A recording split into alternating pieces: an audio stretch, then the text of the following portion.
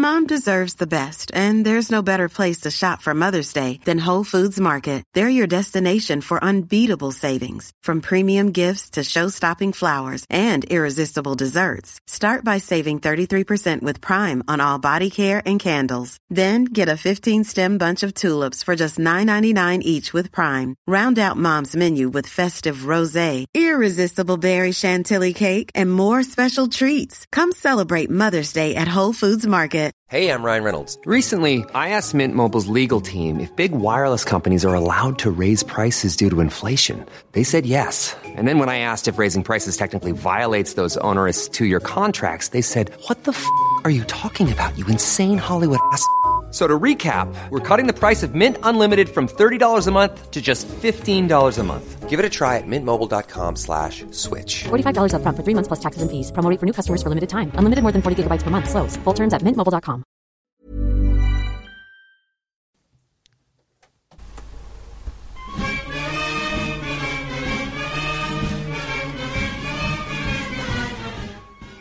Hello and welcome to this. It is the Egg Chasers Rugby Podcast, the podcast about rugby that doesn't take itself or the game too seriously. Here I am in the dungeon with Phil. Hello, Phil. Hello, JB. And down the line with not Tim Cocker, because he's making far too much money this weekend. Almost as much money as our guest, Mark Atkinson. How are you? Hello, mate. I'm very well, thank you. Thanks for having me on. Oh, mate, it's a pleasure. I'd like to go back there. He's clearly outdoing me this weekend. I've seen his face far too many times on TV. Yeah, well, it's interesting. So we were just playing a game before. Who is ill at BT Sport? We were going through all the social media profiles. Has someone died? Yes. What's happened? It's got to be. Nobody wanted the Exeter job, I reckon. Nobody wanted to travel from. Where was it yesterday? They had to get down from Northampton down to Exeter. It must be tough on public transport. So they've obviously had to pull him in, haven't they? Well, Tim normally flies the Cockamedia G6. Yeah, so he'll have taken that from East Midlands Airport to Exeter, and then he'll be flying it up to Newcastle because he's doing some filming with George McGuigan tomorrow. Now, I heard he volunteered to cycle, didn't he? That's how he's got the gig. Well, this is a strange one to start a rugby podcast with, but do you remember when Leicester, as in Leicester, no, hang on, no, got it wrong. Manchester United flew to Leicester to play a game. I do. I remember it well. It was a 10-minute flight, reportedly. That's amazing, isn't it? It's about 100 miles to get from Manchester to Leicester, but because you have to go kind of the opposite and adjacent sides of the triangle, if you can fly, you can just go the hypotenuse. So it's 10 minutes just up and over the Pennines. Perfect. How the other half live? They got a lot of shit about it, didn't they? They did. Yes. Yeah. I'm not sure if it was worth it, sort of for the social media side of it, but I'd do it. You'd do it if you could, wouldn't you? You would, but wait until the press find out how Tim travels. then we've got some real issues. So anyway, before we get going, you can find this podcast on... Where can you find it? You can find it on Spotify now. You can find it on any good podcast app. You use what, Phil? I use Player FM, although Tim said he couldn't use the search function on Player FM, which I blame as user error, personally. Absolutely. You can contact us at contact@eggchasers@gmail.com and also Twitter. So, I mean, there's plenty of games to talk about, but I think maybe we should start with a game that someone actually played this week. Heartbreaking game. Yeah. Probably. I don't know if you've seen it or you've just seen the highlights, but it's a strange one. There's probably not that many highlights to watch from a game of that score when you compare it to the Exeter Quins game this afternoon. It's not that sort of game, even though people probably see it and think it's going to be an absolute like barnstorming game. Mm-hmm. If you love mauls, it's a great game. Yeah. We probably just mismanaged the last 10 minutes on it. That's what it is. But I think what the Premiership has proven at the moment is that 12 points is probably not enough, is it? 12, 14 points is probably not enough to... Once the momentum swings, it swings hard, and you sort of...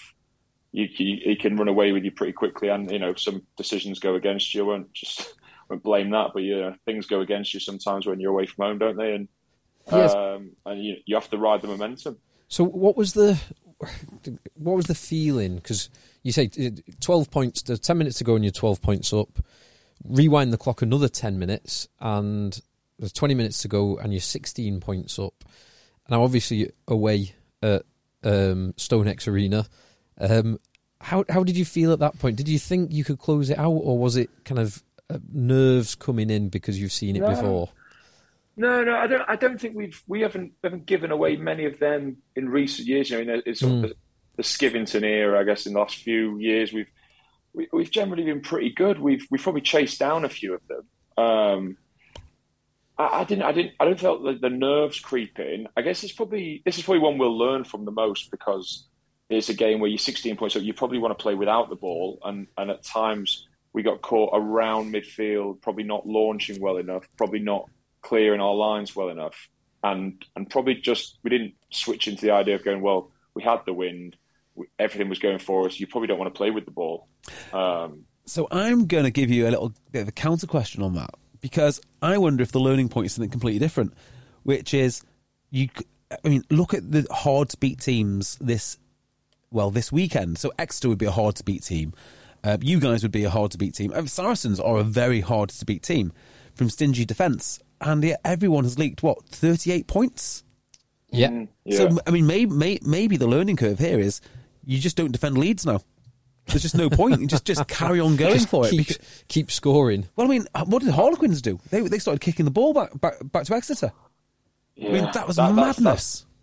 That's the one. The one thing I'd say is when this, I think you have to put everything into context, don't you? We had, at the StoneX, you get a massive wind going one way. We were playing with the wind in the second half. Yeah. So you can probably just squeeze them, and if the ball is down the other end, they're going to have to go through 15 phases, however many phases, and we didn't feel like that was going to be the thing that would challenge us on that day. We weren't getting opened up by them. What we were doing was we were being sloppy, a little bit of breakdown, and therefore what do Saris want? They want entries into 22, don't they? Mm-hmm. Yes. They're obviously changing their style, and they've got fantastic players, but ultimately they want entries in, and cheap entries in, and that's probably what we end up giving them. So I think a different team on a different day, we've seen Bristol's, Exeter's throw the ball and go from deep and score 3 tries in 10 minutes. But Saris are the masters at wanting entries in, cheap entries, and they'll just punish you. So I think this will be a big one that we'll learn from. I don't think it's necessarily going in on Monday going, oh, God, we've given one away, all that sort of stuff.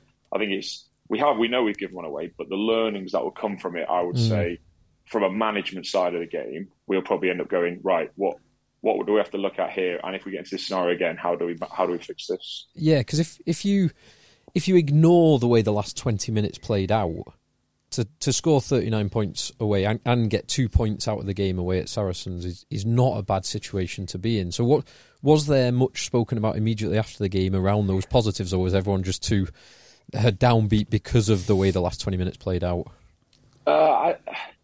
I'd say weirdly, I would go as far as saying it's like 72 minutes. That's where like I said, I don't know if you've seen it, but it goes as far as saying, 12 points up with 8 minutes to go. Yeah. You're saying 16 points with 20 minutes to go. On paper, that sounds, and then you go 12 minutes, you concede 1 try against Saris. You can cope with that. And then it's probably the last 7 or 8 minutes where you go, right, 12 points in 7 minutes. Yeah. What's the learnings that you take from that? It's probably that we don't want to be playing rugby in and around the halfway. Saris are looking for and this is not a blame. This is not putting the finger at anyone. This is just the way the Premiership is at the moment. That refs are looking to even things up. That's naturally how the game is at the moment. I don't think that's a controversial statement. I just think that's the way the game is. That once one, the floodgates open, and you see it. Once one penalty goes, it takes a few penalties, and then all of a sudden it comes back to even, and then it'll swing the other way. And basically, it's whether you score tries when you've got the momentum and the ref seeing your side of the game. I think. Yeah, I think that's a really good point. Actually, it's not only is there just game momentum, there's momentum with the ref as well. And can you ride that momentum when you're on top in the scrums or on top in whatever it may be? If he's got a good opinion of you, you've just got to nail it. Yeah, it's not so much saying they're getting it right or wrong or the favouring a side. It's just while they're seeing the breakdown going your way, or while they're seeing the driving more go your way, do you take point? Do you score points? Or when you're on the receiving end of it, if you're up against it, are you able to sort of withstand, conceding 5 points in that 10-minute period, which you'll probably take at the moment, because that's the way. It's gone are the days of I think one of the big things is gone are the days of like building a score slowly, because your 3-6-9 doesn't really come into play anymore, does it? Or not at the moment. 9 points. You know, we might be Don't get out of bed for 9 points. We might be talking about a different game in November, December time when it's pissing down on a Friday night. But I think at the moment there's no real point in building a score. Yeah, that's not a bad point, actually. Do you think there's been an evolution in the game where coaches were very focused on defence, and because we've got all these defensive systems now, and everyone seems to be pretty good at defence, well, everyone's now switched their focus to breaking them down, and that's why we're getting these monstrous scores. Yeah, I do. I think we went through a period where defences were on top, weren't they? Everyone changed the defensive system. You know, the defence that Guzzi brought in at Sarri's, then everyone started to copy it, and the kick strategies came in that they've never been seen before, and then I think that's one thing I'd like to see a little bit more of, is I think we still speak too much about defensive mistakes as opposed to positive attacking play that have overloaded a defender and caused him to bite in. Yes. I think the easy thing that we see on the TV at the moment is, the defender's too wide and he's jammed in. Well, he's not jammed in. Most of these players are playing because they're very good defenders, but they've been caused to jam in because they've been overloaded, or they've, attack swung around late and caught most of your players on one side of the pitch, but they've set you up with that. And I think we could probably show that. And that's one, we talk about making the game in a positive light. I think highlighting defensive mistakes. Well, defenders don't just make mistakes. They've made a mistake because they've been caused to make a mistake. That's a good point. It's a very, very good point. Yeah, you don't seem very... In fact, you're more likely now to see attacking mistakes resulting in tries rather than defensive mistakes. Yeah, I was watching the highlights of Irish Bristol. Yes. Bristol did some great stuff, and then almost the game turns on its head because Arundel picks an intercept up. Same for us last week against Wasps when Zam picks an intercept on our line and goes the length, and it turns the game on its head. But that's come from attack pushing the boundaries, pushing it to try and score a try, and then ultimately it's one way or the other. Arundel misses that, Bristol score, and it's probably 50 points. Wasps score against us on our line and Zam doesn't score, then it's probably game over. Yeah, just on Arundel, I don't know why this has just occurred to me now. It's blindingly obvious to everyone else. I guess Arundel before Arundel was Reece Summit. Those guys are so important in changing the momentum. Yeah, I think it's really. I've played in some teams where they're not quite as quick. I think it's really important to have a rapid. If you've got a rapid back three, it makes a huge difference. Because those chances. I know teams will say, "Oh, most wingers are quick." They are, but there's difference in speed. Yes, there are flyers, and I think when you've got flyers in your team, those chances that a half break goes to them and they've gone, that's a huge shift for a team. Massive momentum. Well, it almost puts pressure on the attack for exactly the reasons that you've just spoke about. The Reece Summit try last week and the Arundel try this week. It's a fraction of a split second miss or misread in attack that creates a try at the other end of the field 10 seconds later. Oh, yeah. Yeah, exactly. And defenders are smart. We talk about even 5 or 6 years ago, you could pause a clip and say, okay, well, fix the inside shoulder and do this. Or the one that really gets me with analysis is because I think there's a huge difference between analysis and review, right? Yeah. When you analyze something, if people go if you run that inside shoulder, they'll turn in. You go, what are you showing me? Because they wouldn't do that, because in this clip you're showing me the person hasn't done that, and therefore these defenders aren't robots. They're very good players. So I think when you review something, it's tough to say, I see it all the time in the papers, for instance. They say, if the attackers are all a little bit wider here, they could be running straight and they'll just pick off this imaginary 3-on-2. You go, but if they were a little bit wider, then the defence would spread out because. Yeah.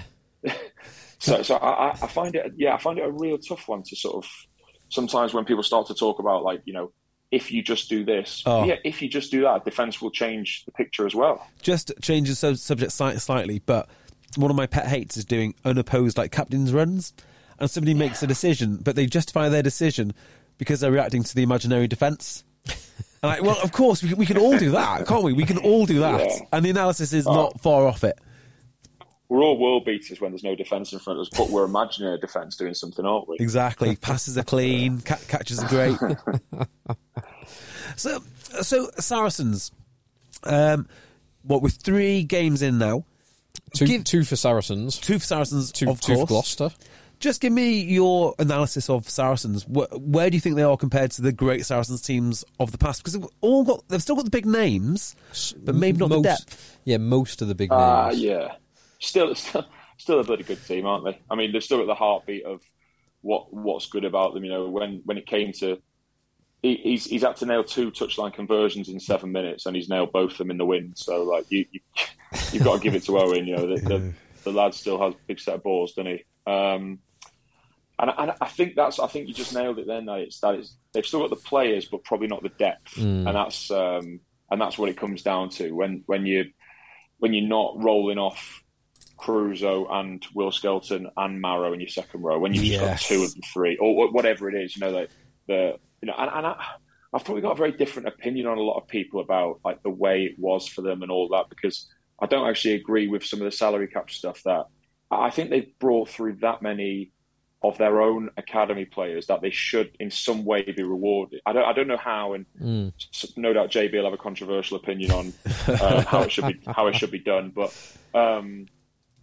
I just feel like there should be something to reward the fact that if you bring through 10 stars through your academy, then I'm not saying cheating is the right way, but how are you going to keep them? And if you can't keep them, they're your players, aren't they? So I'm not sure about that. Go on, Phil. Well, so you already get the academy credits, but they're pretty limited, aren't they? I had an argument with I won't go into too much detail about it, but I did have an argument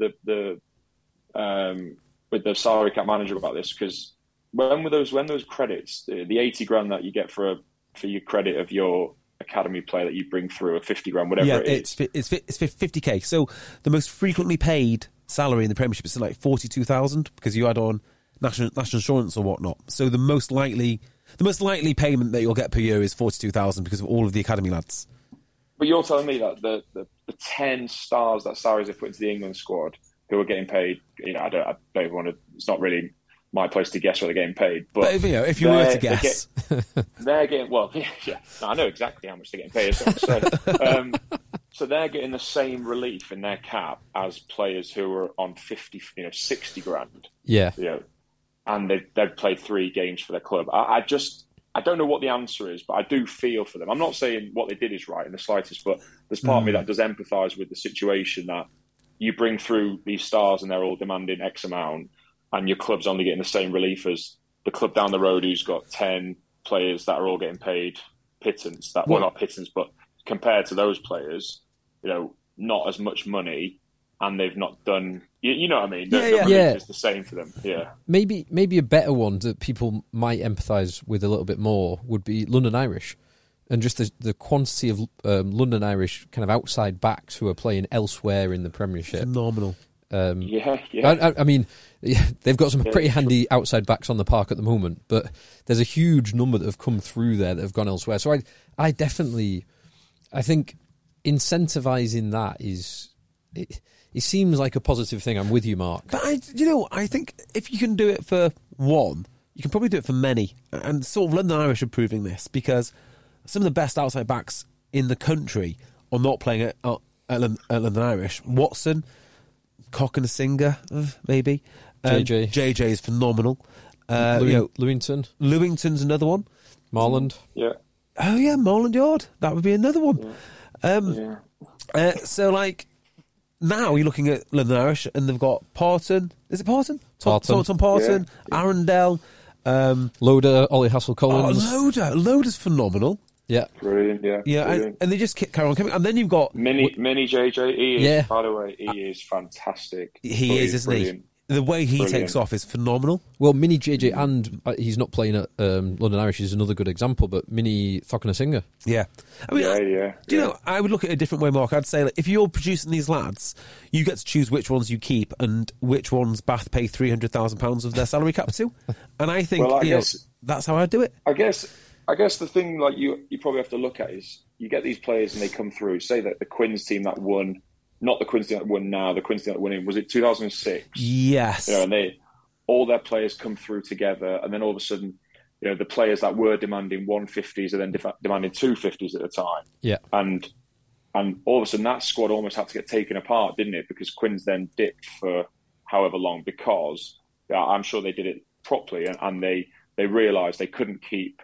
They had their 6 or 7 England stars that all probably wanted the uplift that they deserved, and then they couldn't probably bring in the big names that they wanted to, because everyone wanted that uplift at the same time. Yeah, and they've stuck to the rules, and they've probably had to take that part of the squad a little bit and come through with a new generation, which they have done. And I guess that's the thing that Sarri's probably never did is didn't come through, did they? With they didn't have to take the squad apart, which is the difference. That's exactly right. Because Exeter right now, yes, it's happening. Exactly, it's happening to Exeter as we speak. Yeah, but I think when you look at it, what you're seeing at Exeter and what you're seeing at London Irish and at Leicester Tigers are great at this, is more development. So I guess the argument would be, well, where's the reward for developing players if they can just go elsewhere? Well, the reward is you get loads of good players at a much cheaper price, and you've got to do it every single year. And then let them go, and in Leicester's case, buy them back when they're 37 or whatever it is. But it does work for them. It does work. Yeah. So that's the model. Yeah. So, Mark, obviously we're 3 games in, or 2 games in for some clubs, as we mentioned. If you were going to look forward to later in the season, and bearing in mind the conversation we've just been having about the salary cap biting and biting different teams at different times because of the way that they signed up players when the reduction got introduced, if you were looking forward and as a good test for how the salary cap will affect teams, looking to Europe, of the teams that are going to be playing in the Champions Cup, of course Gloucester are going to go very far, but how would you rate other English clubs' chances of getting into the latter stages of the Champions Cup? It's probably tough, isn't it? I don't know what the run is exactly, but teams are probably going, probably coming off 4 or 5 Premiership weeks, or 5 or 6 Premiership weeks, to then rock into 2 Champions Cup games. Yeah, I know it's always documented, isn't it, that we don't get the same rest that the Irish teams get, that this teams get, but I'm not that bothered. Honestly, it doesn't really bother me that all that sort of stuff about the rest and this, because I actually think more and more these days, if anyone was to ask me, I think if you play a lot of rugby for your team, you get really well looked after. You get if you play, you get a lot of rest. End of. Okay. No coach wants to put team players on the pitch for unless you're Lewis Ludlow and you want to play 28 games a year with destroy your body year on year. But most players will get looked after by their clubs. If you play a lot of rugby, not many fall into that middle ground anymore, where you're probably in and around the match day 23, and then there's a week where they want to change things, play Prem Cup, and you still have to play that. Those days are sort of gone now. I think you see the Prem Cup teams that went out this week, they were probably a good example of teams using the opportunity, weren't they? You didn't see anybody having to double up, really. You didn't see anybody, not many who were on the starting for that one, then on the bench for their team at the weekend. I don't think, anyway. I might be wrong there, but no, you're pretty much spot on there. The only one that I'm aware of was, and it was because of Joe Marler's injury, but it was Santiago Garcia Bota, who came in. I think he played 70 minutes at the weekend and then came in and played. Good lad. Started. Hogard as well. There's a nosy thing. Hogard, I realised, did that actually as well, didn't he? Ah, that's interesting. Yeah. But not many. I think generally the point is that if you play a lot of rugby for your team, most DORs these days look after people. But you are one of the rare rugby players who really enjoys playing rugby. I'm not sure there's that many people that like playing rugby quite as much as you do. Do you think? Yeah. I'd like to think there's still people out there who don't. There's one or two of them. I mean, I say one or two of them. Still... There's not one or two of them. There are a few of them. But I'm always amazed by how many players don't enjoy it as much as I assume that they would. Really? Yeah. Oh, God. Well, I guess it went through a stage of not being cool to be sort of obsessed with what you do. Yeah, yeah. But then the bit that I think that became a thing. Not do you watch the game of the weekend? Oh no, I don't really watch rugby. When secretly, they're at home watching, nosing it every single clip around. Listening to the Egg Chasers Rugby podcast, of course. Yeah, without doubt, it just comes up on a Monday morning. But I openly, I bought that PRTV pass for the season, that £90 pass, whatever it was, because I was thinking, well, what if I get if there's one game a weekend out of that, then I'm going to watch it, aren't I? It's just guaranteed that I'm going to find a way to watch one of them at a weekend if it's not on BT. So I don't know. I think also the bit that gets me about that one is I think it's now become cooler again because the people right at the top, like your likes of Marcus, people like that who are obsessed with the game, watch everything and like they'd say on Sky Sports, a student of the game. Yes.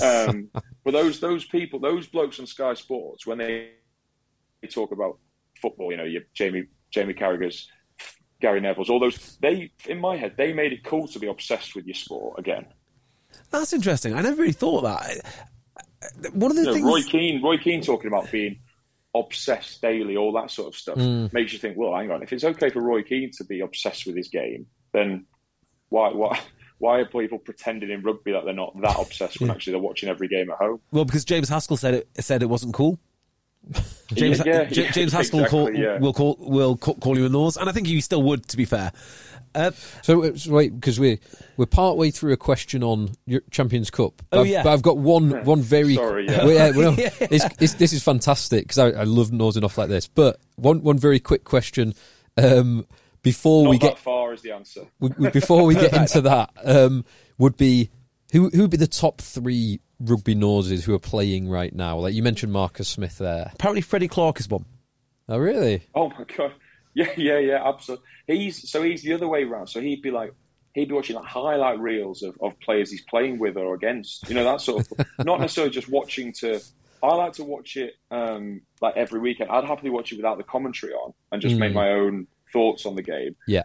He wants to watch it just to find his. I've said to him, Fred, you played 100 games now. You don't need to listen to Austin Healy saying how good you are in a more. But there's who else is a big old nose of the club? Harry Elrington, big nose. These are just boys from Marcus. When I say nose, I'd say Marcus goes into the sort of the student of the game type category. And he makes like watching and wanting to talk about it like that. It's just that's why he's brilliant, isn't it? Because he's obsessed with it. Which I'd like to think I am with rugby. I'm just not as good as him. So. Well, I'll tell you someone who watches a lot of rugby is Max Ajomo. Lot of rugby, loves it, absolutely loves it. Back to the studying thing, and we will get back to your Champions Cup question, Phil, and we will treat it with the seriousness that it deserves. Well, it doesn't really, but we'll pay it lip service in a few minutes. And we will need to obviously review some of the games too. Nah. What was it? Yeah, so I was talking to an agent this week, and we were talking about fly halves at study. And I kind of thought it might be, as the salary cap's tightening, these lads want as many strings to their bow as possible. So if you can get the impression that you are really studious and that the only way to catch up with you as a fly half is for you to do 6,000 hours of studying, you'll never catch up. It's almost like a barrier to entry to other fly halves. You need the older guy who's put in the hours. And I don't know if it makes that much difference. Maybe it does, but maybe it doesn't. Maybe there's a diminishing return for the more you do.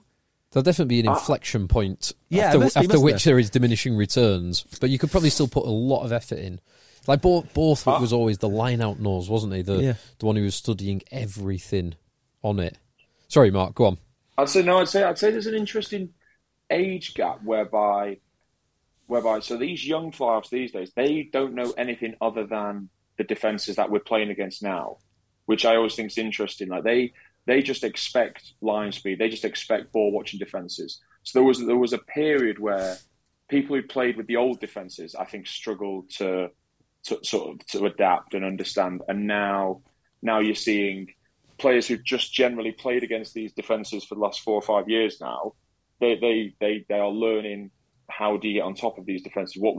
What's the way? Like you said before, it's less of a surprise that suddenly you're going to get monstrous line speed and you're going to get inside pressure as a ball player. So those sorts of things it's probably just not a surprise anymore, and you can learn to anticipate it. And that's probably go back to your point earlier about why people are scoring more tries, is because, like I say, it's less of a surprise. And if you practice that every day in training, you're less sort of shocked on a Saturday when you do get big line speed. That's probably a very nice way to sort of round off why we've got 80 points in every single game. Yes, yeah, because people are more used to seeing exactly what they're seeing, so they've become accustomed to the picture that's in front of them. But Mark, does that not present a potential opportunity for you as a defensive unit to change to change the picture? not all of the time, but like almost on a rotation, like 1 in 3, you just totally change the picture. I think you get massive pay out of it. You get, if you've got the balls to sometimes do something completely drastic for one-off, and then, whether it's just letting someone fly or sending the 9 round the back on a scrum as a rabbit to chase their 9 or whatever it is, and doing it and committing to it, I think you get big pay out of it. But it's committing to it and having the balls to pull the trigger, because, like I said, everything's contextual in this league at the moment, and if you do that when the game's on a knife edge and you try and make a big play and it goes wrong, you've got to answer for it, haven't you? The D leader's got to answer for that on Monday morning as to why they've made that call. I had some weird thoughts this weekend about exactly. I wasn't going to mention this when I found out that you were going to be on the pod, Mark, but seeing as we've gone down this little rabbit hole, I might do. Please do. Now, box kicking is such an important part of the game at the moment. Some people criticise it, but when it's done right, it's beautiful. It is. I was thinking about box kicking this weekend. So it's so predictable. The predictability of the box kicking is to its detriment, because as soon as you see the caterpillar, the back 3 gets into its position. As soon as you see the 9 just slowly working the ball back, you know exactly what's coming. So I think a great skill to use very, very, very sparingly would be you teach one or maybe several of your forwards to box kick. And when they're set up at the back of a ruck, so imagine Dave Ewers is at the back of the ruck. He is 100% going to pick and go. Yes. But what if he's not? What if he puts in a beautiful box kick? And what if, actually, it's not even that beautiful, it doesn't go anywhere near where he intends it to? That's changing the picture even more than you were originally anticipating. So I think you've got 2 dangers here. There's lots of danger. There's lots of dangers. 3 dangers, okay? So first danger is obviously the skill level of the forward. But don't worry about that, because we coached them to do it perfectly. Well, even if it's not perfect, that may, it's adding an extra layer of unpredictability to something that's already unpredictable. So that's fine by me. Well, here's the other. Well, I'll skip the second one. I'll go straight to the third one. I think danger might be referees looking at the picture. So as they are sort of forming ready for their box kick, and Dave Ewers is looking at the ball about to kick it, I think where the ball ends up before a scrum half kicks it, the referee allows that because the scrum half is there and he thinks the scrum half knows what he's doing. If it was at Dave Ewers' feet, I bet he'd call it out. Because he's like, oh, well, Dave, come on, Dave. I mean, you can't possibly be lining up for a box kick. Well, agreed. Honestly, my dad makes observations about the game all the time, and I sort of don't really have an answer for him. Like, he'll say something like that, like he'll go, well, that ball's out there. And I go, yeah, it's out, but we don't really play like that anymore. So that ball's sort of in the ruck. And he'll go, but the ball's out. And I go, yeah, but the ref sort of lets you get away with that being in the ruck, so don't worry about that, Dad. Yeah. But he does those annoying. He picks out a few bits where I go like, Dad, I've not really got an answer for you there, if I'm honest. Like, it's just how the game is. It's like, good question. It's like feeding in the scrum. It just happens. No one cares about it. No, I don't. Obviously, you have to be very respectful, because the refs get told to pick up for that for 2 weeks of the season, don't they? Yes, they do. They do. For 2 weeks, someone will get a yellow card for that. Well, but the rest of the time's fine. Well, I mean, that's one of the perverse things about rugby, how the laws obviously can't be bent or changed. Well, they can. Well, officially they can't. But then we only get directives to do exactly that. I mean, literally, if directives are not bending the laws, I don't know what are. Enforce these laws properly. Okay, so we've been bending them ever since.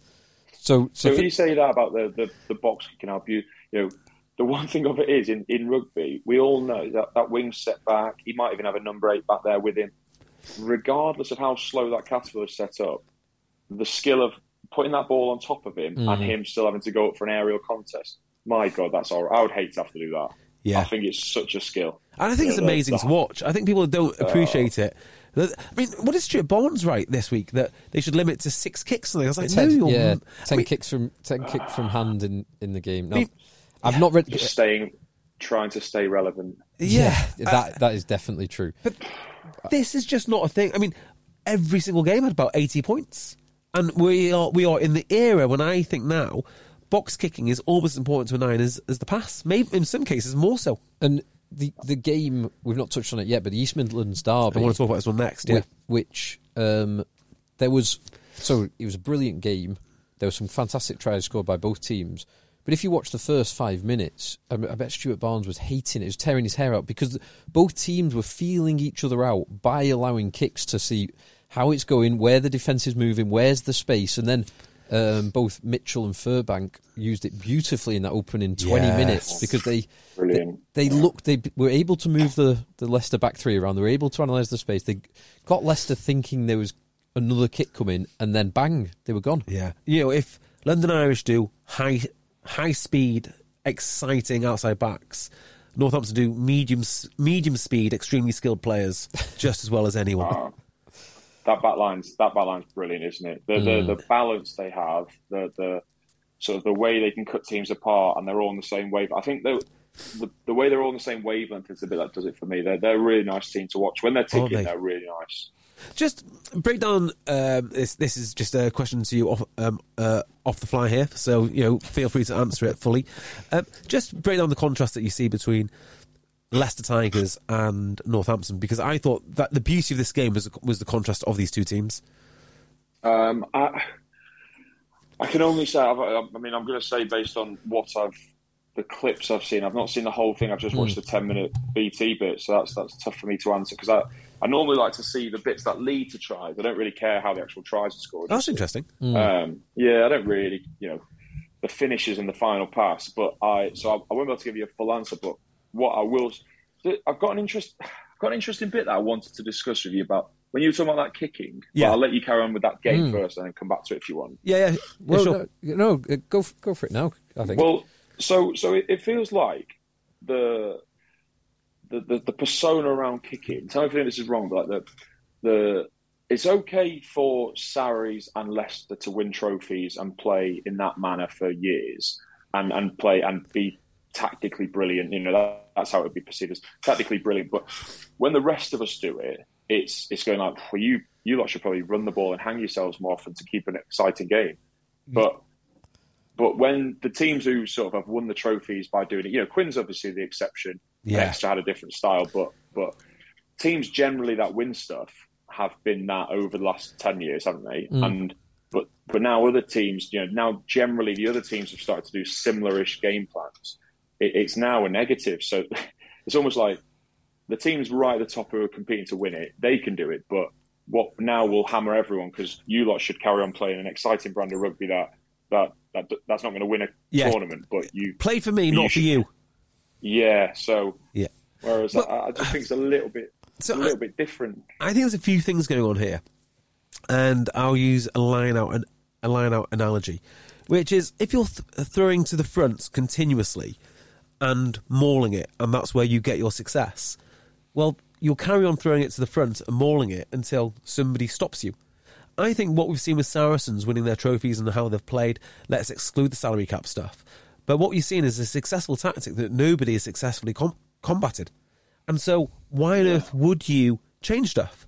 Now, when other teams have tried to copy it, and they have done now, I think, very successfully, a lot of teams are very good at box kicking. You can see all the powers that be and all of the rugby intellect going into solving the puzzle.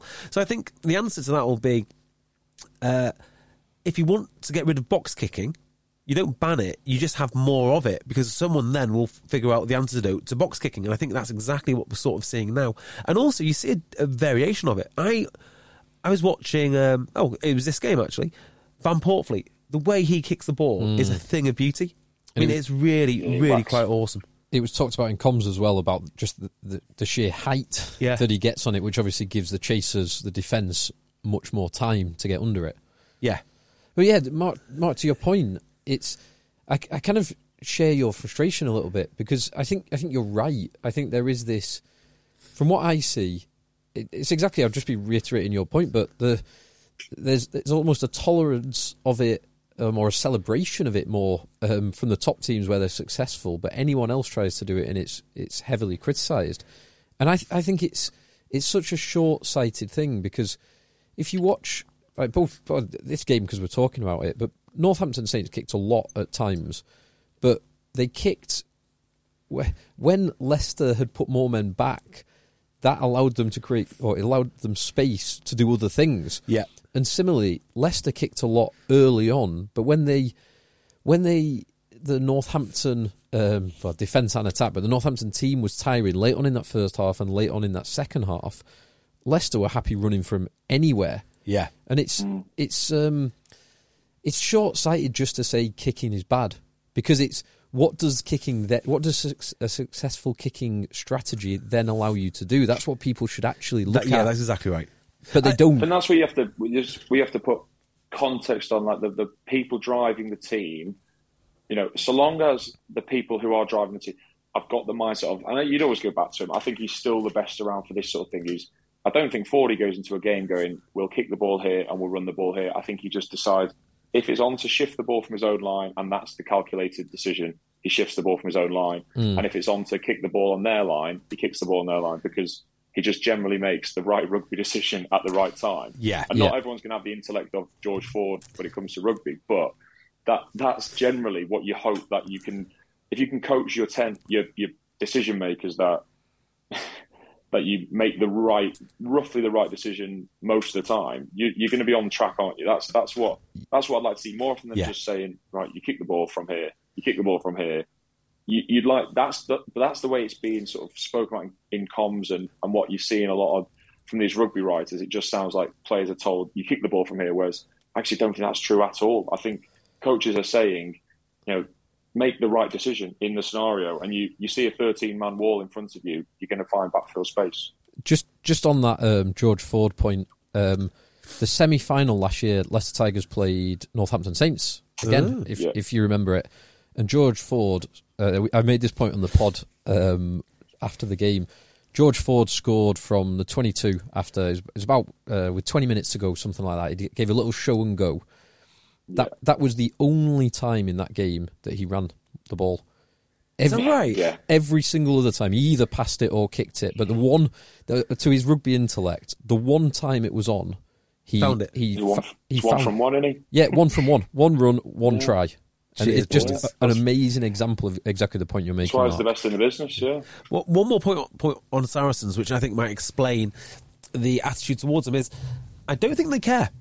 So, if you don't care, and your only obligation is to your fans, and the fans are like, well, we embrace this identity. We like winning. Yeah, we like winning. So go and do what you want to do. We'll do what we want to do. And eventually, if someone is completely shameless about what they're up to, the criticism no longer works. So I think there's an element of that as well. They found their identity, and that will be it. I mean, if running the ball from deep was frowned upon, I think Bristol Bears would still probably do it. So it's just finding your identity and sticking with it. I think the one thing with Saracens is they can take you apart in a number of different ways. I think gone are the days of just being able to put the ball up the air and do. I think they can now. They've got they have got the all-court game. I know they say they're moving towards it, but I think they've had it for a few years now. I think they can go back to type when they need to and stick it up, stick up front and get Billy and Mako around the corner. But my God, I think they can take you apart in a number of different ways. They're pretty good, aren't they? I think looking at the best teams in the world at the moment, well, if you say internationally, all of them can do that. Like New Zealand can do it, France can do it, Ireland can do it. They can beat you up front, but they can run it round you when they want to as well. They can stretch you. Now, back to the Tigers-Northampton game. Yes. Here was my takeaway. And here's why I want to talk about the contrast of the two teams. It strikes me that they are both working on pressuring the other team, which of course is what you're meant to do in rugby. But Northampton are very much into scoreboard pressure. They are trying to score and they're trying to run away with it. I saw the score of this game before I watched the game, and then I watched the entire game. And I was watching, it's like, where are the points going to come from? Where are Leicester going to get the points from? Because you get to like 80 minutes and they're still on like 3 points. Like, where is it going to happen? And you can see Leicester, I mean, I'm sure they don't want to concede the points to start with. And I'm sure they would like to have scored more points before then. But they seem to me perfectly content just to keep squeezing, keep following the process, and then eventually the implosion from Northampton in the last 10 minutes was unbelievable to watch. And that's just a different type of applying pressure via the game. So my takeaways, I think it's similar to yours, but I'll probably phrase it in a slightly different way. I thought that overall, because I actually did the same as you. I saw the scoreline and then watched the full game back afterwards. So Northampton Saints were incredibly energy inefficient. So they worked really hard early on. And Dan Bigger was actually saying to the ref, I can't remember who the ref was in this, he said to the ref early on, you can't stop us with playing tempo. It was Carl Dixon, wasn't it? Oh, you can't stop us playing tempo. You can't stop us playing tempo. And they were all about tempo, keeping the pace up early on. Whereas Leicester were very, exactly to your point. Did Dan Bigger say that? He said, you can't stop us playing tempo. Oof. I know. Watch me. Exactly. But Leicester were the opposite. They were very happy to let Northampton do exactly what they wanted to do to keep the tempo up, and they were very energy efficient. They were not overcommitting to the rucks. They were not being moved around the park too much, sometimes to their detriment, like with the Mitchell and the Freeman tries. But it allowed them in the last 10 minutes of the first half and the last 20 minutes of the second half. They were the team with all of the energy, all the impetus, and they just, in both those periods, they were. I think Northampton were lucky not to only concede 7 in those last 10 minutes of that first half, and they probably got what was coming, particularly with the yellow card pressure that came in the last 20 minutes of the second half. I love the trust shown by Leicester just to stick to what they've been told to do, because they've obviously been told to do this. And I guess if you were less experienced as a team, you would just want to fling it around and score immediately and try and combat what Northampton have already done. But that's what I found most impressive. The trust that they have in the coaches and then the discipline to pull it off. I think it's amazing. It's a good game to watch. It's good fun one. Had one more very, very insightful point to make. Yes, it's not that insightful, but still, I genuinely consider. Well, no, I thought that Mitchell's weakness in his game was his lack of fitness, because he looks like he slows down massively in the second half. It turns out, I think that being the Northampton scrum half might be the hardest role in the Premiership. It might be like the equivalent of the Tour de France, doing that in 80 minutes. Yeah. They need to sign Kipchoge, don't they? That sort of thing. I don't think it's a lack. I don't think it's a lack of fitness for. I think he's. I don't either now. As fit as fit as anyone. I know that was said a few times on comms at the back end of last season, wasn't it, by certain people? But I don't believe that in the slightest. I reckon he's really. I actually think he is brilliant, isn't he? Yeah, he is top draw. Like a constant threat. I'd say it's an all-round game. There's not many as complete as him at the moment. No, I think and that was probably based on last season as well, really. Completely agree. I think he's playing some brilliant rugby, and I completely agree with the fitness point. It's I said it before. Northampton were energy inefficient, or like they work so hard, but they don't get the scoreboard rewards for working so hard early on in the game. Yeah. Good game. Right, talking of good games. Mark, have you got any questions? How did you boys get on this weekend? How are your teams? Who? Tok H? Well, I'm glad you asked. We beat Aspel 62-14. Did you play ones? Of course I played ones. You were maybe debating because they were so successful without you last weekend. Yeah, well, you can only go so far without great leadership. So I had to be drafted back in. But yeah, we are on 34 league wins in a row. No? Very nice. So we think we've got the longest winning streak in the country in league wins. The JB Cup? Yeah, we actually own the JB owns the JB Cup. So cheers, everyone. And how did Marlow get on this weekend? Tim's boys Marlow. Yeah. We don't like Marlow round here, mate. But Tim is a massive fan. I think they might have... Did they win? I don't know. Yeah, we don't like Marlow. Yeah. No one likes Marlow, just as a general rule. All I know is everyone hates Marlow. Everyone hates him. Everyone. How did Aylesbury get on? Aylesbury won. Yes, there we go. Amazing. So Tim will like this, because if this is the end of our lower league club chats, actually, Mark, you're a Northwest lad. I was about to say, if you're 34 wins in a row, is that just constant promotions? Is it? Yeah, pretty much. And reorganisations is the other one. Yeah, there was a slight reorganisation of the league that scuppered your promotion. Yeah, we should definitely be level 6, but we were in a league which was officially level 7. But anyone who played in it was what does level 7? What does that look like these days? It doesn't look very good, mate. I'm not going to lie to you. No, it's not great. No. So I've spent most of my time playing level 6. So when you're at Sedge, what level would that have been for context? No, I helped them get relegated from the championship. So that was good lad. Their heights. Yeah.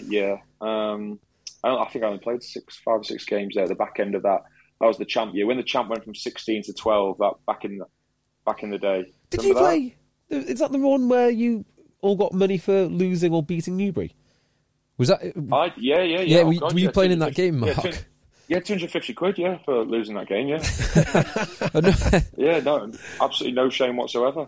No, that was the one that we won. So, Mark, you definitely won't remember this, but we did actually play together for Sedge. I do. I've been reminded this before, but we actually, we did beat them down there, and then there was a massive social after it. So I think that was to finish 13th, was it, or 14th out of the 16? Yeah, we finished one above Newbury. In that game, it was... And there was a little thing with...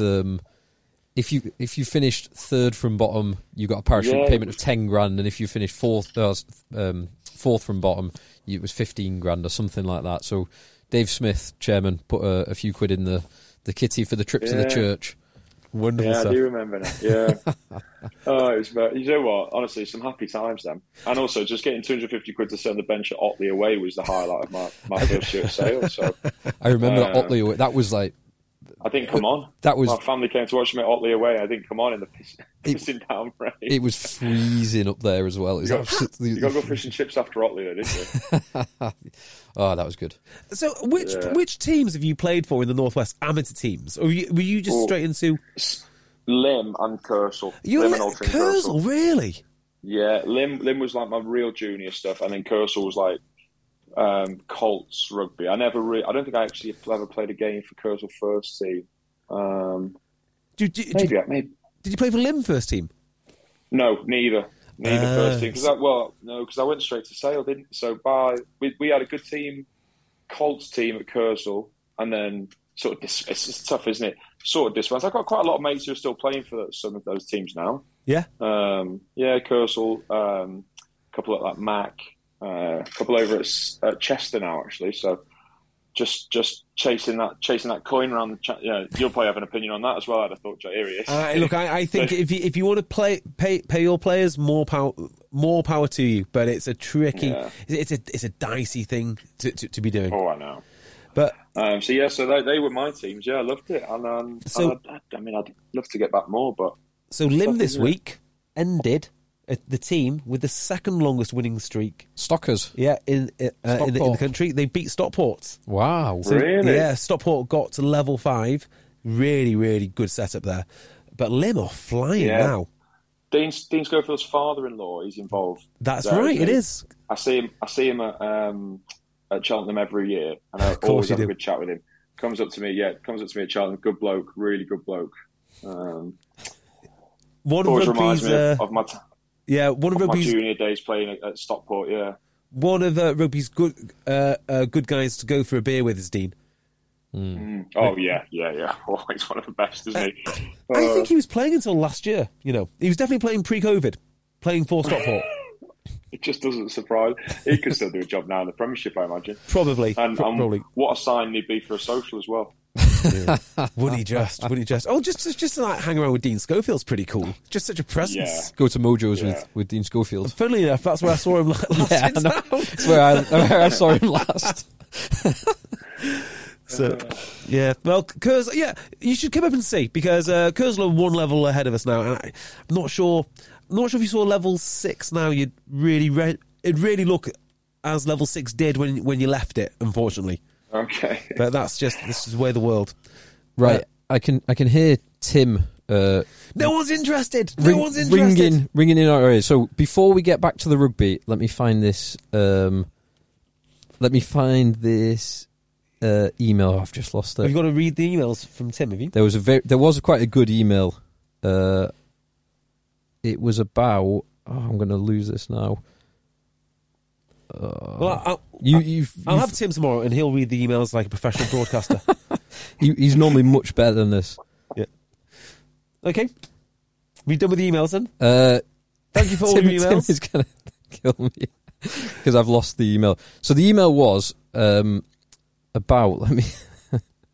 We're going to have to edit this. No, absolutely not. I know you're not doing. Here we go. From Will. So he says, "Great pod." Cheers. Blah blah blah. My girlfriend is an adoption lawyer. Wow. Here we go. This is one of our favourite things. Yes, it is. Adopting Japanese executives. Yes. Mark, did you know that Japan has the highest rate of adult adoption in the world?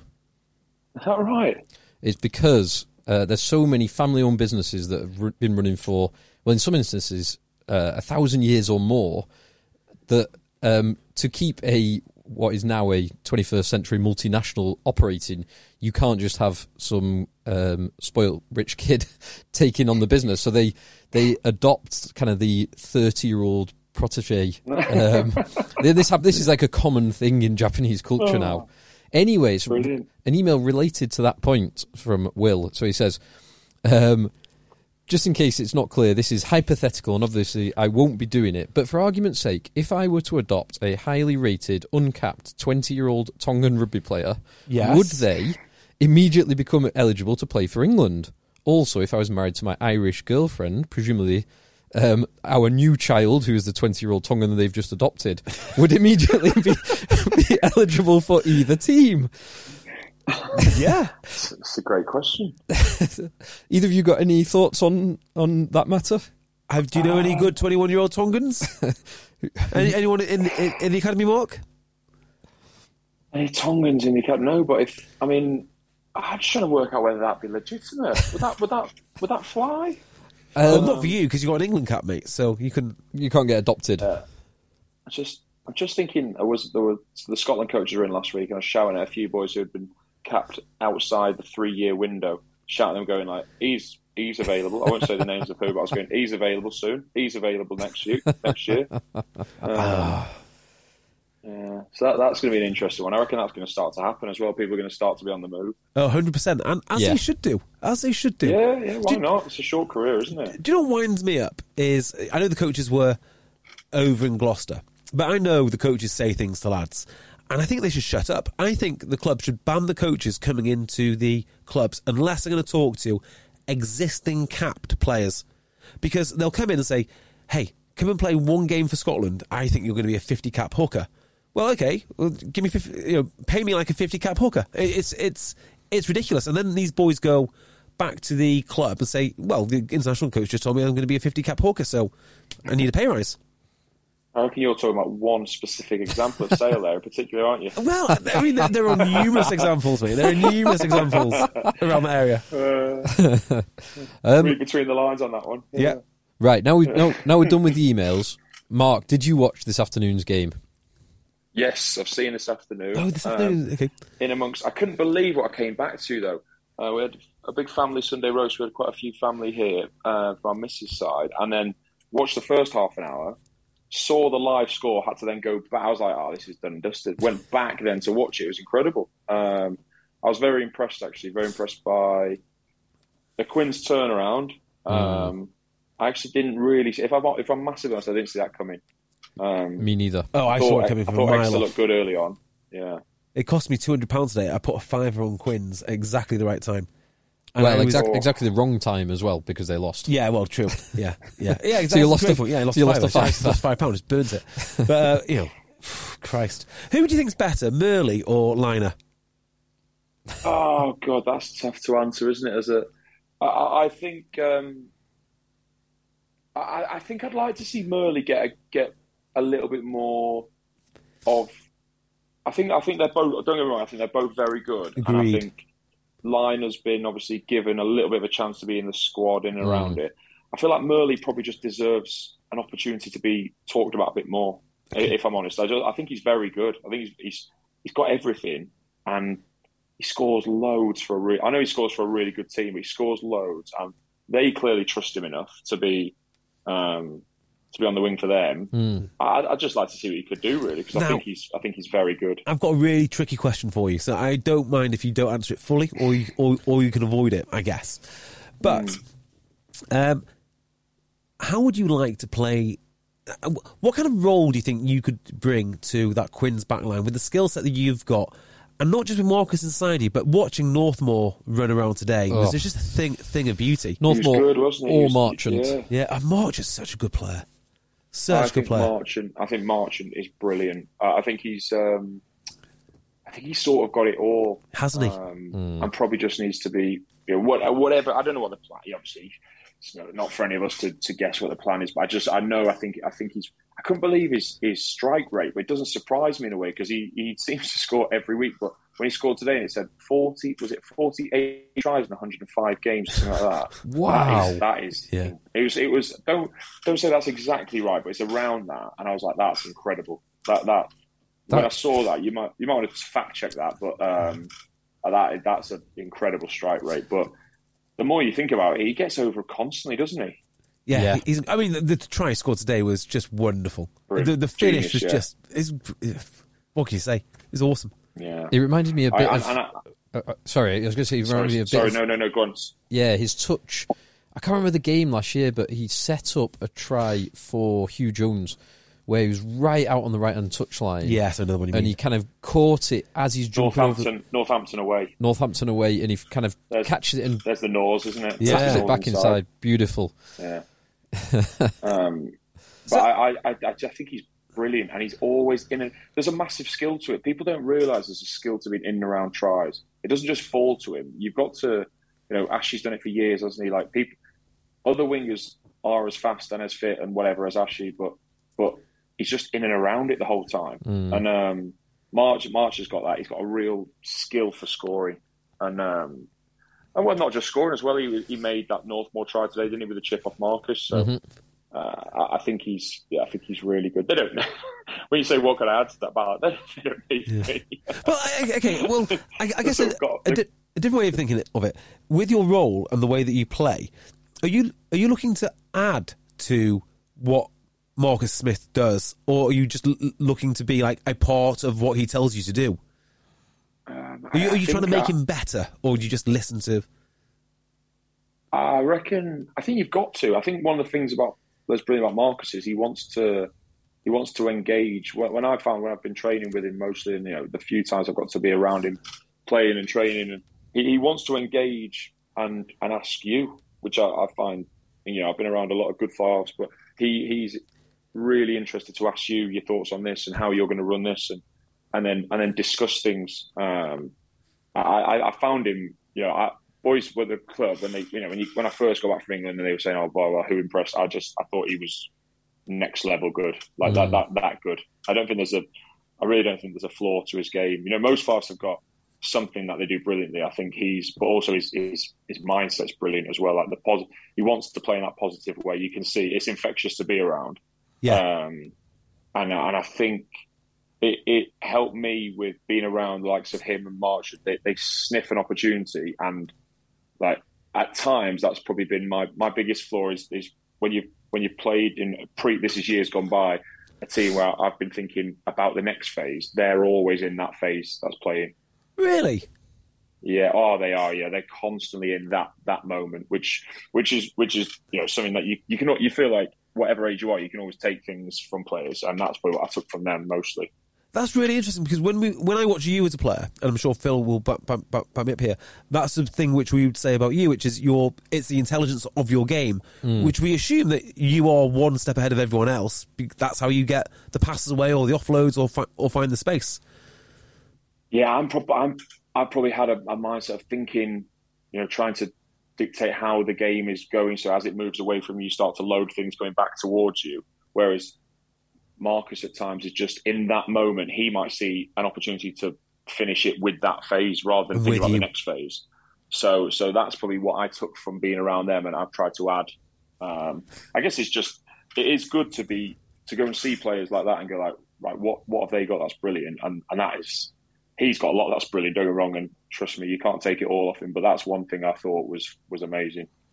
Well, something else which I think is amazing is the revitalisation of Exeter. They've got some great players, but they've lost a lot of beef during the summer.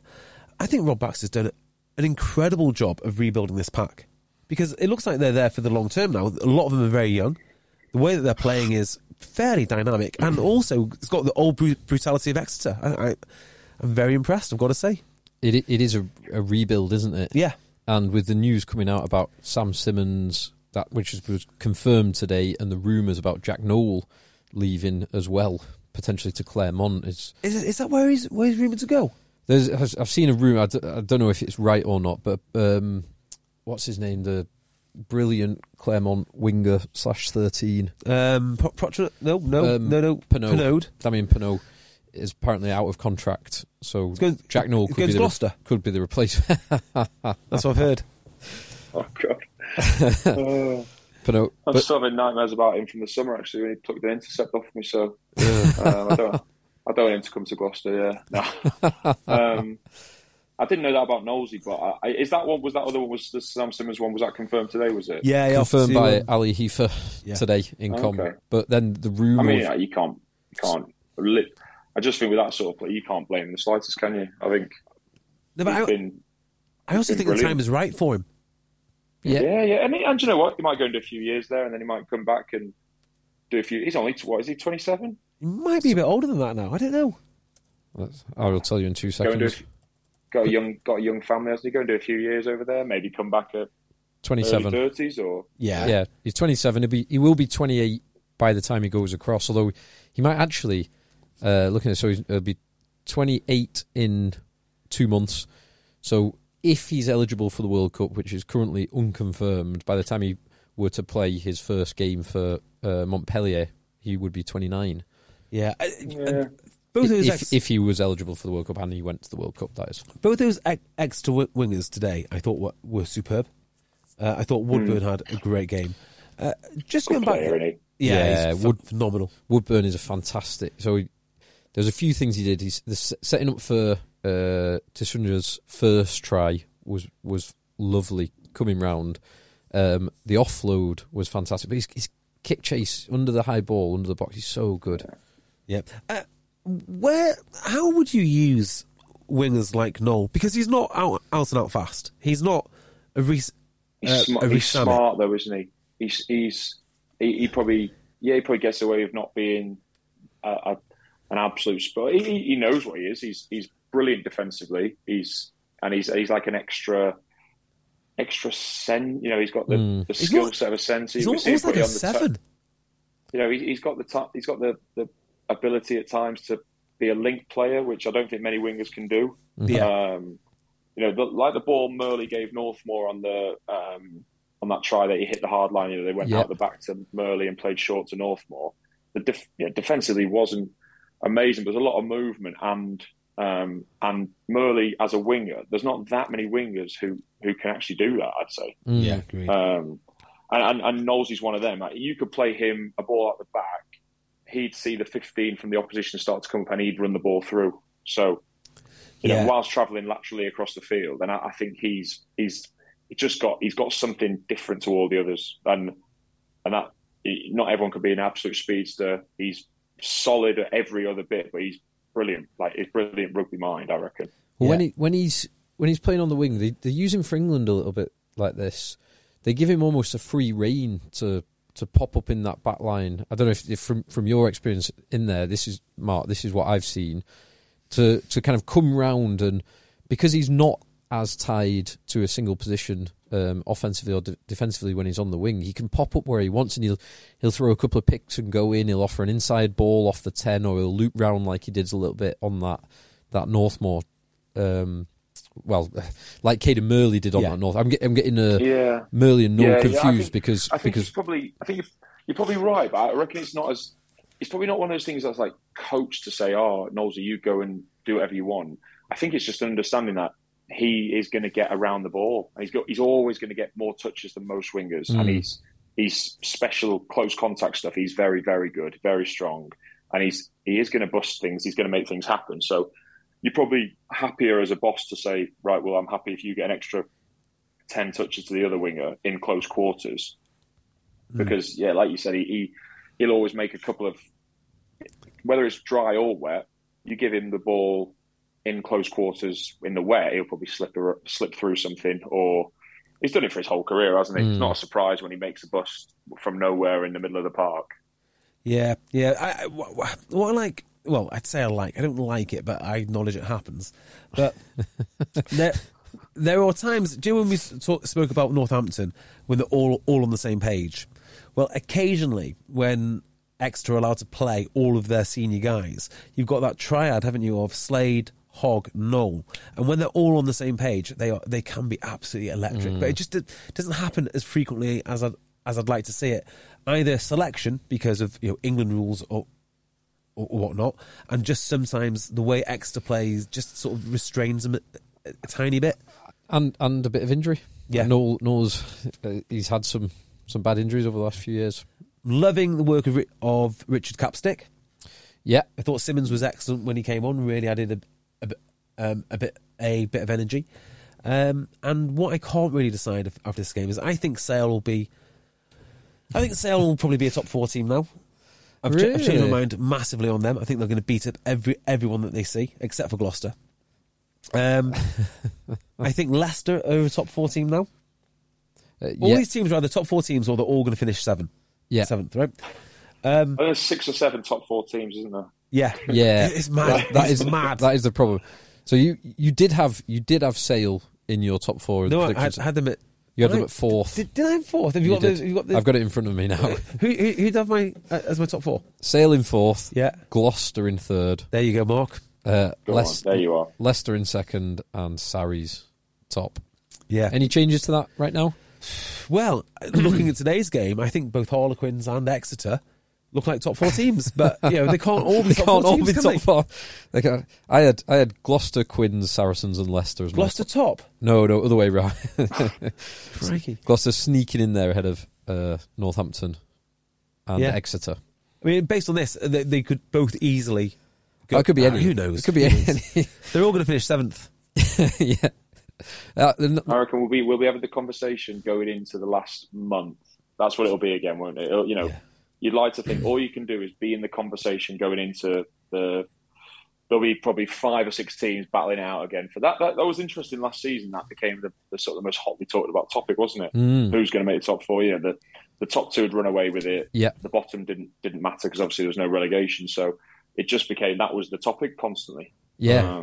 Because that was the focus. It was interesting. That was probably the first time I'd seen that be the topic of conversation. Yeah, it's usually all sorts of other things. But yeah, it's good to have the actual race for the top 4 discussed. And with relegation not being an option, it kind of limits one half of the table. Anyone below 8th you can forget about because it's irrelevant. But if you've got 7 or 8 teams competing for the top 4, you've done your job anyway. You don't need to talk about the other 4 teams. Yeah. Throw them in the bin. It's done. throw them in the bin. It's gone. One thing from this game, I just mention it because he was brilliant. He scored the winning try and some outrageous stats for a...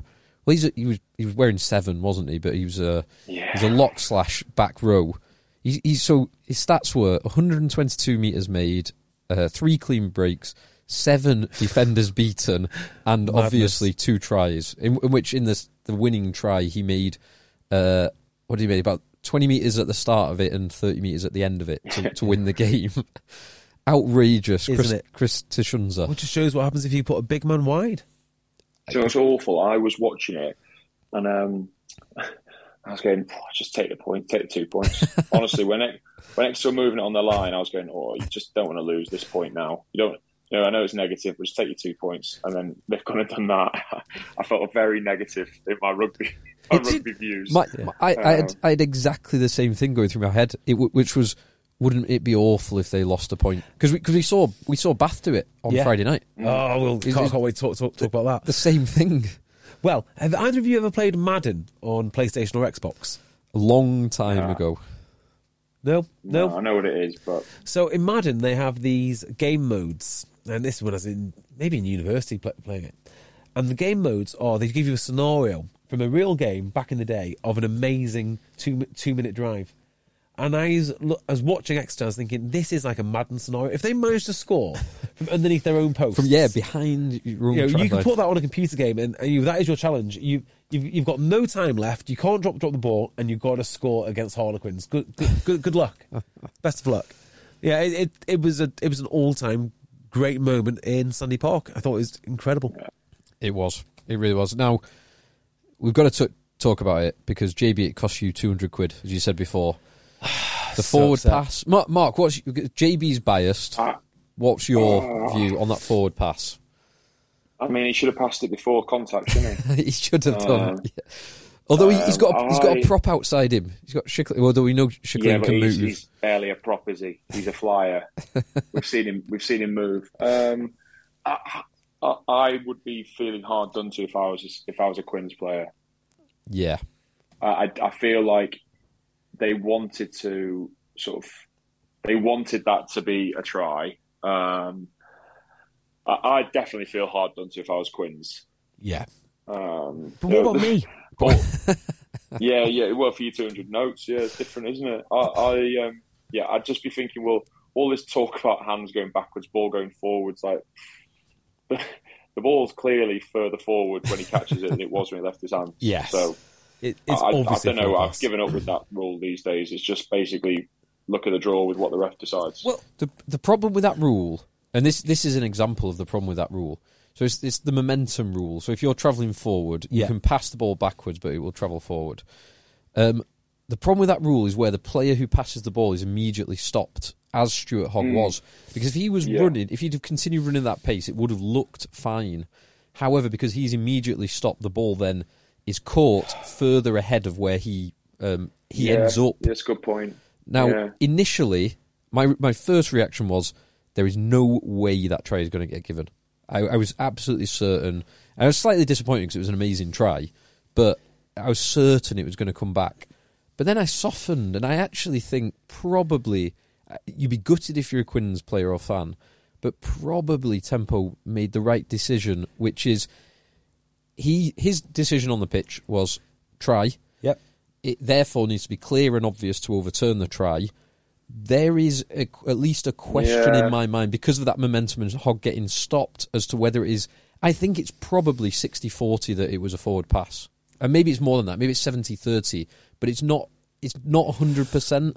So and it's got to be clear. It's got to be clear evidence, isn't it? I'm okay with the way it played out. But if I was a Quins player or fan, you've summed it up well there. That's actually the way.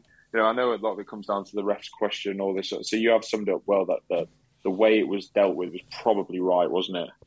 On balance. But if I was a Quins player, I'd feel sick. Absolutely sick. Because you watch it and it goes forward. Yeah, it was. I mean, you feel sick for Quins players. I was livid at the time. Absolutely livid. It's not about me, is it? Well, there is a nice little bit of Schadenfreude sitting here in the dungeon with you being upset about your £200. Well, good news. There are two teams that we know are not going to finish top four. And they both played on Friday night. Now, I know professionalism means we're all professional and nice about each other. How do you feel about Bath? Is there any remaining animosity, or is it super serious all of the time? And, you'll say things like, well, we concentrate on what we do and we don't really mind that Bath are the worst team in the Premiership. So, do you know what I'd say about that is, like, I reckon there's a lot of people, obviously, it is modern sport, all the rest of it. A lot of us weren't from the area. But you can't help but know how much it means to the supporters and therefore know how much they're enjoying it. There's no two ways about it that our fans will have enjoyed that last season. So not necessarily to say the players love seeing it and all the rest of it, but like, you want to keep your fans happy. We aren't those players who, especially when you've been here for a long time, you're not players who just say you love your fans. You've been here for one season, I love the fans. But like, everyone sort of knows our fans are a bit different. And they'll hammer you. They'll get they'll rightly hammer you in a coffee shop to your face, and then at the same time they'll always stick up for you behind your back. All the things that you want from your fans.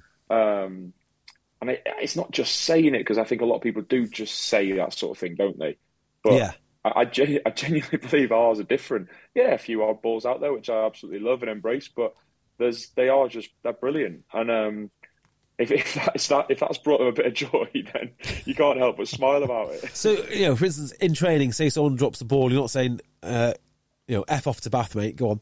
Oh, you've done a bath. yeah, you've done a bath. That was pretty Bath standard, mate. I don't think there's anything like that, because also that's what I heard. The flip side of it is like, you've still got I've got quite a few mates down there, a lot of good mates down playing there, and you sort of can't quite put your finger on it, because the squad's still brilliant, isn't it? Yeah, I'm still waiting. I'm waiting for, and I've got no doubt that I genuinely believe this. There's no doubt that it will be fine and it'll come good, because it's only a matter of time. That is too good a squad to be down there for too long. Well, I'm going to disagree with you, mate. Do you think? Yeah, I've changed my mind. I was kind of thinking about Bath, thinking they're going to come good. I'm a massive fan of some of their players. But watching them on the weekend, I'm thinking, where is this team going to get the go forward from? And they just haven't got the power up front. I mean, if, God forbid, anything happens to Tom Dunn, what do they do next? They've got Dave Atwood toiling, but there's just not enough there up front, unfortunately. I feel like, it's tough there. You're thinking, they lost Benno again, Will Stewart, Sam Underhill. Yeah. There's a lot of players that are missing from that team that would give them, a bit of bite, wouldn't they?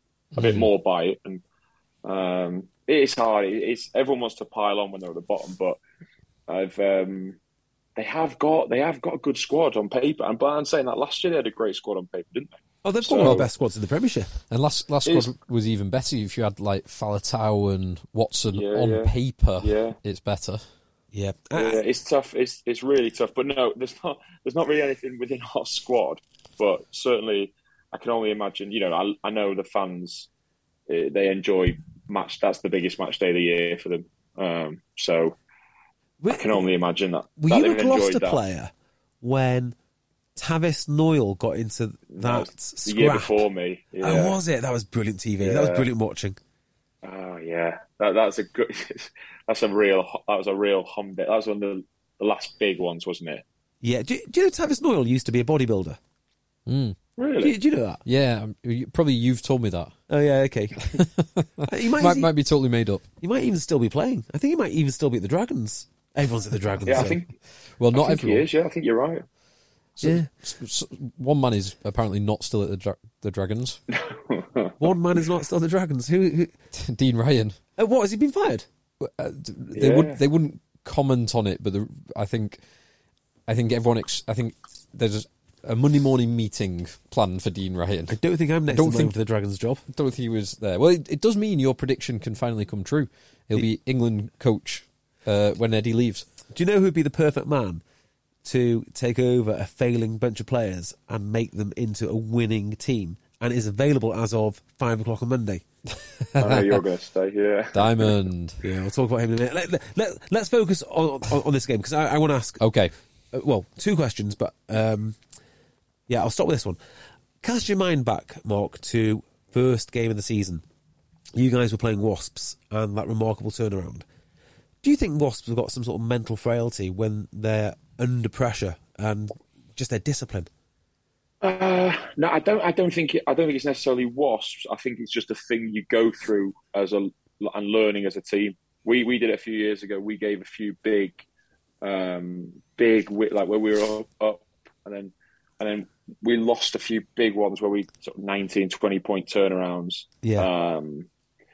I think it takes sort of some sort of senior players to stand up and go, the momentum's been shifted. Things like, and it's not to point the finger at anyone, but like like we spoke about before, the momentum in the game, and when you're scoring points, it's amazing. And the experience side of going, right, it's going away from us. How are you going to get this back? That's probably it. And it's probably just, all it is one break in play or one passage of play that stops that momentum, and they go on to comfortably win that game. Yeah. Rather than having a scary 5-10 minutes when it looked like Bath were back in it. Yeah. Well, that swing in this game was quite incredible. The Bath comeback. Yeah. Well, that from about 50 minutes, with kind of 30 minutes left on the clock, and just all of the momentum shifted. Well, Bath remind me of last year's London Irish, and not because they stole half their players, but because last year London Irish were trying to play like structured rugby, and then it would sort of crumble for them and go, forget it, just throw it in the bin, just do whatever you want, boys. And then they'd come back into games. They drew against Everyone. Worcester. 7 draws. Everyone. Yeah. 24 draws in the season. Sale, Exeter, Saracens, I think. I could get that right, but certainly most of them. And it just felt like Bath were trying to play a structured game. I thought Louis Schroeder, or however you say his name, was completely thrown to the wolves. Good player, but he couldn't do what they are asking of him. He is not a box-kicking 9, and if he is, he hit it well. But he's a very, very good 9. And when it started to open up, I thought he had a bit more success. I thought Bath had a bit more success when they were allowed to play. And it goes back to something Tim said last week. Maybe they're trying to play a game, but they don't have the squad built for the game that they want to play. That was the point I made last week. No, Tim said that. It was very. Tim agreed with it. It was a great point by Tim. But yeah, they just don't seem to have those players. Cocker Singer was great. I'll give him that. First real good game I've ever seen him play. He drew in some players. Yeah. Very nicely on a few occasions. But I mean, that first try they scored, the Matt Gallagher try, was great. But they did nothing else in that first half. Yeah, I worry about Matt Gallagher. He didn't look very assured at all to me. His box kick was good. Yeah, his box kick was decent. I think the Cocker Singer thing was great for him to have a good game, but it's also indicative of a team which doesn't have carrying ability elsewhere. It was great to see him back flying though. He did look good, didn't he? He did, didn't he?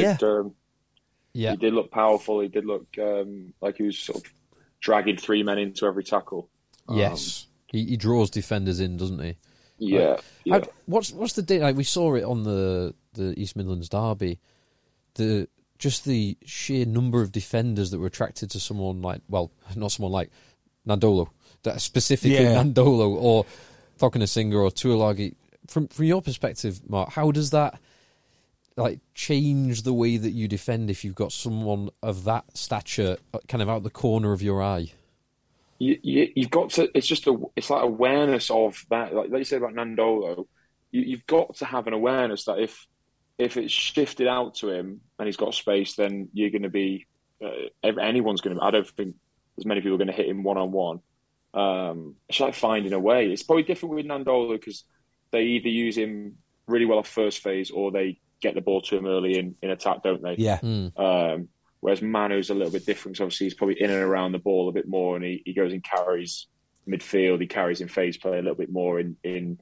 So it's probably it's understanding like the threat of what's coming beforehand. But yeah, like I said, Nandolo line up. It's only coming one way, and he obviously was out. He probably wasn't in the best position today for one of those breaks. But my God, he gives you something going forward, doesn't he? He does. It's something else. Like and the subtlety, the soft offload that he's got after dropping that big arm. Oh, it's incredible. The thing I would do if I was defending Nadolo, the thing I'd seriously do, is I would defend in a backline next to Chris Harris. That's what I do. Yeah, that's the key, isn't it? Absolutely. If you're man, a winger playing against all day long. If you're a winger playing against Nandola, you want him on your inside. Yeah, 100%. Or any. In fact, what's he doing next time that we play West Park St Helens? I'll see if he's available. Yeah. Do. So I think Bath are going to struggle mightily this season. I just can't see, just from that pack performance, where they're going to get the go forward from. They had no threat around the breakdown. As soon as Kalute went off, is it Kalute? Yeah, fine. Close enough. I love Bayliss as a player. I think he's a great player, but he's a completely different guy to the guy that he replaced. I think Schroeder is a good second option, but he was put in a difficult position. What is the point in playing Max Ajomo if you're going to give him the ball once? I mean, that boy has to be on the ball all of the time. Actually, there you go. What do you think of Max Ajomo, Mark? Do you think he's a bit raw, or do you think? Because I think he's brilliant. I probably haven't. Do you know what? I probably haven't seen enough to properly. I need to watch a bit more, and I think the other bit is it's tough for those lads like him and Orlando. They obviously been in a team that's been generally. Mom deserves the best, and there's no better place to shop for Mother's Day than Whole Foods Market. They're your destination for unbeatable savings, from premium gifts to show-stopping flowers and irresistible desserts. Start by saving 33% with Prime on all body care and candles. Then get a 15-stem bunch of tulips for just $9.99 each with Prime. Round out Mom's menu with festive rosé, irresistible berry chantilly cake, and more special treats. Come celebrate Mother's Day at Whole Foods Market. Hey there, it's Michelle Norris. I'm host of a podcast called Your Mama's Kitchen. When I travel, I'm usually looking for a way to find a taste of home when I'm not at home. And one of the things I love to do when I am at home is entertain. And Airbnb allows me to do that. When I was in California recently, I rented a house that had a great kitchen. And when we were sitting around the table, we're all thinking, we're in someone else's house. Someone could be in all of our homes as well. If you have a home, but you're not always at home, you have an Airbnb. Your home might be worth more than you think. Find out how much at airbnb.com/host. Generally on the back foot, haven't they, since they came through? Yeah. So like their highlights are often sort of trying something, a chip or a this or that. It's probably not the ability to play many games where it's been, they've had their 15, 20 minutes of front football, then you have to suffer 10 minutes of back football, then you 10, 15 minutes of front football. Like, they've probably had most of it just off the back foot. So I'd like to see more of it. That's a really good way to put it. I like that. I reckon he's obviously got brilliant skills and all the rest of it, and I think he's obviously got a big future. But before I could properly I'd probably need to see him play a bit longer before I could properly say. But he's obviously very, very talented, isn't he? Yeah, I think you've made a bloody brilliant point of both of those players, actually. They have to try so much stuff in order for anything to come off, because they just don't have the platform that they need. Yeah, that is a great point. And it's hard, back to the point that you made before around the weakness in that back pack, and not just the tight five. Obviously, Tom Dunn and Dave Atwood they're doing a lot of work in that pack. But the back row, if you consider the back row options, or the 8 options that Bath have had over the last few years, with Zach Mercer and Falatau, and Nathan Hughes was there for a bit, the go forward from them compared to the guys that they've got, through no fault of their own, it's a different league. Yeah, and actually, I thought Van Velsen made a big difference. I never thought I'd be saying that, because I thought his time had gone. But I thought his leadership actually did improve the situation somewhat. They had a great turnaround, but not quite enough. And as for Wasps, I mean, all I say is, when they get going, when they get on top of you, they can be lethal. And I love, not Frost, it's the other one they picked up from the Championship. Centre outside. Oh, Spink. He's a cool player. Yeah. Spink and Odendahl looked like a great centre partnership. Yeah, they do, don't they? Yeah. I'd say they're probably, I'd say, probably one of the most dangerous teams when balls get sort of anything in transition, ball gets slapped back, ball gets this, they can hurt teams in that sort of instance. Yeah. Very, very sort of very dangerous in turnover. Very dangerous. It's interesting because you look at Gloucester, and it's obvious you guys work on your maul. It is obvious. And I think in the same way you can see that you're working on your maul a lot, you look at Wasps and you see they are working on the offload game constantly. Mm. Yeah. I'm sure they're like I said, their transition game, their turnover attack is very good, and they come alive in that instance, don't they? Yeah. It's like all hands to the pump. And then the flip side of that is the risk for Wasps, and this happened a little bit in the run up to Bath coming back. Is they're brilliant at turnovers until they start making bad calls, or the clear out gets a little bit stronger, and then they start getting a bit sloppy, and then they give penalties away, and the penalties start compounding, so they're giving away field position, and they can invite pressure on themselves. So, were they responsible for 7 penalties back to back? They're probably in that second. It would not at all surprise me in that second half. But the risk point you make is the right point to make, because if you're Wasps and you're turning over and you've got a great transition game, then the risk of the penalty is probably worth it, because if you do get the turnover, well, you're going to cause chaos. Yes, absolutely. When you got Jack Willis, well, a pair of Willises. Yeah, will I? Playing. Will I? Yeah. Why not? Good. Well, last game, and then we'll let Mark get to bed and be a professional. Are you sleeping in your rehab tent tonight? Weirdly enough, I don't have one of them. But I was just suggesting that to the missus. I'm off to sleep in the rehab tent tonight. Sounds like heaven. Yes, please. Picked up an injury again. You don't mind getting up with the baby, do you? I'm in the rehab tent. No, not tonight, unfortunately. Oh, hang on. Just before we get on to the last game, and I don't really want to talk... There is two more games. Why was the other one? So Bristol Irish, God, yeah. Worcester. Now, we sort of spoke about Irish. We spoke about their outside backs. Do we need to go? Well, let's just say good win for Bristol. Got a bit nervy towards the end. Yeah. Arundel, we've spoken about him. Yeah, spoken about him. He's superb. On Bristol, though, I feel I'm going to have to deal with them being good this year, and it's going to be painful. You really enjoyed... Last year was like a heaven year for you. It was great, wasn't it? Bristol were bad, Bath were bad. You could revel in it. But Sale weren't good. Well, Bristol are top of the league now, aren't they? Yeah, they were unbeaten. Marcus Bradbury... Genji's made a big impact. Yeah, so Genji's obviously been a great signing. No two ways about that.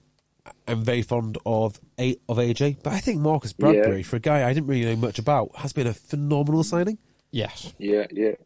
Look, I didn't know much about him either. Yeah. No, I think I'd agree with that. But AJ will be a smart bit of business, because I think it's probably what she's needed as well is somebody else going, because she's brilliant.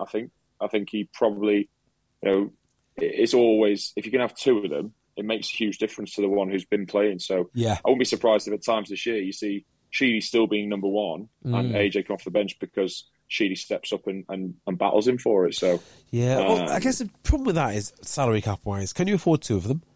And when you've got some fly halves can be fairly flexible. Like Orlando Bailey moved to fullback. I don't see either of those boys being able to move around the field. I think they're a fly half or nothing. Yeah. I think you're probably right. The one that I was hoping would step up for Bristol, and maybe fly off his best position from what I've seen, but maybe he could play elsewhere, is Johan Lloyd, who I think is outrageously talented. But I think I was saying that kind of 3 seasons ago, and he's not really fulfilled his potential. I think they've got him down as a centre these days. Yeah, but he's very talented, isn't he? Very talented. Very incredibly talented. A bit lightweight, maybe. Lightweight, I don't just mean that physically. I also mean that kind of decision making. He's quite tough. He is tough. Like he makes his tackles. He doesn't shirk anything. Well, I think one thing that he gives them is 20 minutes to go. You bring him on. Something's going to happen, isn't it? It's like that old Matthew. What's that at Cardiff called? Matthew Morgan. Bloody hell! Matthew Morgan played this weekend. Did he? Yeah. Sort of that sort of figure, isn't he? Matthew Morgan. Like you're going, I don't want to see him coming after 20 minutes to go. But Johan Lloyd he's awfully talented, and I thought that surprised for a small lad. He was tough. He makes his tackles. Well, I mean, David Flatman said something really interesting. He says lots of things which are interesting. One of the things he said is, when asked who is the toughest player in the Premiership, he went with George Ford, because he constantly goes to the line and constantly gets battered and then gets up and goes to the line over and over again, and he's not big. And I think he's right. It's one thing getting battered when you're Dave Atwood or Nathan Hughes. It's another thing when you're George Ford. Yeah. And Ford, he rarely misses tackles. He will concede a bit of ground often at times. He very rarely misses tackles. Yeah, well, Johan Lloyd, I mean, I think you're right. He should be a 10. Where he's going to play in the future, I don't know. And I think from you, Mark, you've got to remember, it's not easy to go from being a 10 to a world-class 12 just like that. Not everyone can do it. Oh God, no! Some of us were very, very poor 10s, which helps. These boys are very good 10s, so it's very different for them. Too modest, mate. Too modest. So humble. So last one, and I don't know what to do about this one. So okay, great win. I'm gonna 5 points they can sell. Well, I said last week. It's one for rugby Twitter, isn't it? Rugby Twitter like to see this result. Well, I mean, God knows what. Yeah, they do. So I guess do you live in Cheltenham?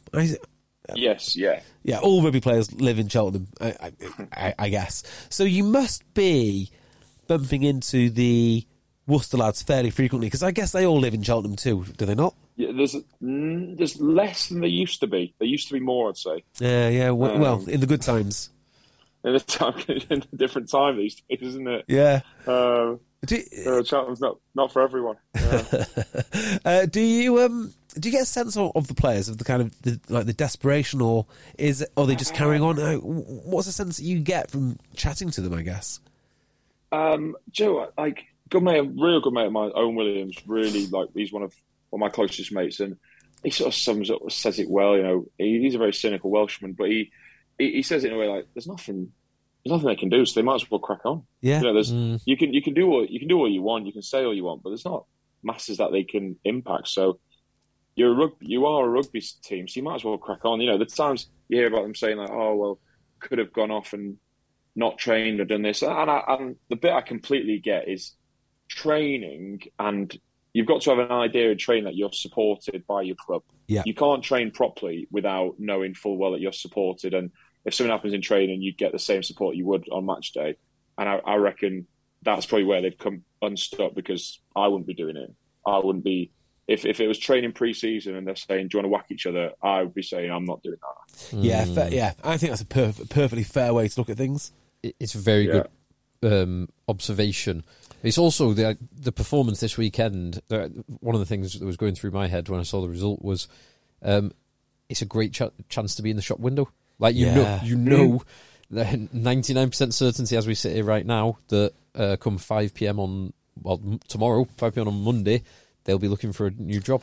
Well, I mean, it is the harsh world that we live in, and is that genuinely the case? Is that I'm still expected to see maybe a suspension for the rest of whatever this is? The suspension comes on Monday, and then them to sort this out. Is that, I might be wrong. I think they go, don't they? I can't see.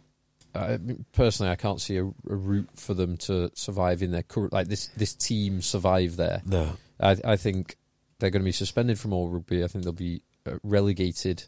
The level of relegation will depend on how they use the kind of force majeure COVID clause. Yep. Which could be full relegation to the bottom of the pyramid, or they could find a way to relegate them level. I think they've got to go to the bottom. I really think they've got to go to the bottom. It might be the kind thing to do to the club, but I could also see it like almost a fudge because of that force majeure type clause, which said if you can prove that it's outside, if you can demonstrate it's outside your control, a force majeure type scenario, which obviously the pandemic has led to, it's at least one of the building blocks that's led to this point that they're at. It's a factor, yeah. What are they going to do with Six Ways? Because they don't have a Premiership football team there, do they? There was some football club was playing there, wasn't there? Because they had Worcester a game Pirates, wasn't it? Worcester Raiders. Yeah, it's not when the you same say JB, when you say you put them to the bottom, what does it achieve by putting them to the bottom? Well, so we saw this with London Welsh, and if you go to London Welsh now, it's an absolute thriving club. And my question to the fans would be, do you support the club or do you support watching Premiership rugby? And there's no shame in doing either. There'll be some people who love Premiership rugby and they'll go to Gloucester and they'll go to Bath and they'll go to Wasps. They'll go to all those clubs, and that's fine. But if you really support your club and it's the club that you love, the club's not going to go anywhere. The club will still be there. And you can actually make a difference to that club then. You can go down at level 7 or level 8 or level 9 or wherever they find themselves and actually help out and actually get connected again to the thing which you say that you really support. I think it'd be an amazing opportunity. They couldn't operate that. I just mean... Oh, Six Ways, yeah, Six Ways. London Welsh against Worcester is... London Welsh... Not to say they've got themselves... They're dangerous territory to say they got themselves into that scenario, but, them going back to Richmond and all the rest of it from where they were in Oxford, there was obviously no fan base, and it was almost like the natural thing. But you're essentially starting, and I think if you relegate them to level 7 or wherever it goes to, you're essentially starting a new club in Worcester, and you might as well scrap everything to do with the previous Worcester, and therefore the fans haven't got anything, have they? Well, I think what will happen, so I think this will happen with Wasps as well if they go under, is Wasps do have an amateur side. London Welsh had an amateur side. So they just merged instead of going right to the bottom of the pyramid, they sort of like have a placeholder. Well, then that side, so Worcester Amateurs, I'm sure that they do exist. I need to actually look that up. But I suppose that will be the new Worcester. And I don't think there's anything wrong with that. In fact, I think if I was a Worcester fan, I'd be embracing it because that's the future. You just have got this fantasy, JB, of playing for Worcester next week. Steve Diamond picking up the phone and saying, "JB, we're going to be in level 8 next year." JB, do you know any cheap rugby players? We need we need a tight head prop who can also play wing. Count me in. Count me in. But yeah, I think it's very sad for everyone involved. I've been impressed by the management. I'd give them that. I think I've been impressed by the way that it's been. I know you're very vocal on Dimes, JB, but I think it's been impressive the way they've done it so far as a whole club. You know, I particularly enjoyed. I don't know who's responsible, but the Twitter sign off after 52 minutes against us on Wednesday. Yeah, I thought that was genius. Yeah. Absolutely genius. But they were showing pictures of the bar this week and the staff working behind the bar. I'm thinking, like, just give away the beer. Well, what's the incentive? So I think there's pictures there. The party bar of Diamond pulling pints on Saturday night. So from what I can make out, basically they've drank 6 ways dry after the game. The players and any fans who were still about drank all the remaining beer. Yeah, so I was thinking about Diamond today, and one of the ironies, I don't know if it's an irony, it's certainly not a bad thing, I don't think, but it's fair to say, and anyone that knows the guy will know, he was desperate to win the Premiership. Like, that was the thing he really wanted the most, to prove everyone wrong, that, you know, he could do it. It's going to be crazy to think that he'll probably make his name be most famous for the effort that he's done right at the bottom of the league, and rightly so. And actually, everyone can laud him for it because he did it without the money, without, you know, he's done all the things that he is good at and was never recognised for. Yeah, I've not always been. I said this last week. Not always been Diamond's biggest fan, but I've been very impressed with the way him and Nick Easter and everyone else at the club have pulled together and got through this. I'd agree, yeah. Now, the other side of this coin is the slightly worrying one, because there'll be a team that does still exist in a week's time who are not doing particularly well at the moment. They had a good start against Quins, although kind of threw it away towards the end. But Falcons... They're not good, are they? Other than George McGuigan getting over for the inevitable pushover try, won a game, not a lot happening there. Did Carl Fern stop? No, he did not. Well, they got what they deserved. What do you want me to say? I just don't think they're very good. Yep. Mark, you got anything to add? So they're not very good? Well, I mean, I don't know how that game played. I've not seen that game. I saw the tries. Yeah, same. But I'd be intrigued to sort of, you know, the emotion around. Yeah. I'd be intrigued to see the first 20 minutes because I feel like it's the type of game that when it's this last hurrah and all the rest of it, it's probably the type of game that if you let the team playing on emotion, if you let them have it for the first 20 minutes, it goes one way or the other. It's either shut up shop and you can't sustain that based on emotion, or you can ride that wave. If you get a couple of tries early on, you can ride that wave. So you either need to, you really need to sort of end that hope early doors. That's all I can think is that's not happened. And then Worcester have grown and grown and grown and played, and by all accounts, played really well. Yeah, they've got a decent fan base, Worcester. I mean, not a huge fan base, but a very passionate one. Always a good place to go. Yeah. Always a good place, yeah. Yeah. Now, imagine this scenario, if you will. So we've spoke about all of the Premiership teams, and I think the one thing we can all agree on is that when you get the best 15 players for each Premiership team, every team has got one hell of a starting team. There's not a weak team in the Premier now. However, we're in a situation where two teams have folded. There are lads available, and a DOR might say, maybe a DOR who looks like a famous film star might turn around to one of his senior players, tap him on the shoulders, and say, "Mark, we're going to pick up a Wasp player and a Worcester player, but I just need your input." Who would it be? Who'd you go after? What's he famous film star like that? What's he saying to me is the Am I going for an up and comer, or am I going for whatever you want? Whatever you want, like a squad, someone to add to the squad, or a big starter. That's, do you know what I mean? Who is the most talented player? Who would you go for? We want to win this year. I'd say for me, it'd be hard to look past adding launchers to a side. I think that's yeah. I reckon it'd be tough to not add. Most sides would want to add Launchbury. Yep. Yeah. I can't see any side that would turn down adding him into your matchday squad. Yeah. He'd be a good Gloucester player. They would love him at Gloucester too. Oh, they'd love him. Yeah. Yeah. And he'd go well with a lot of our second rows as well. Yeah, because most of yours at second rows, I'm thinking now, he'd play well with Freddie Clark. He'd play well with Matty Alamano. They play very well together. He'd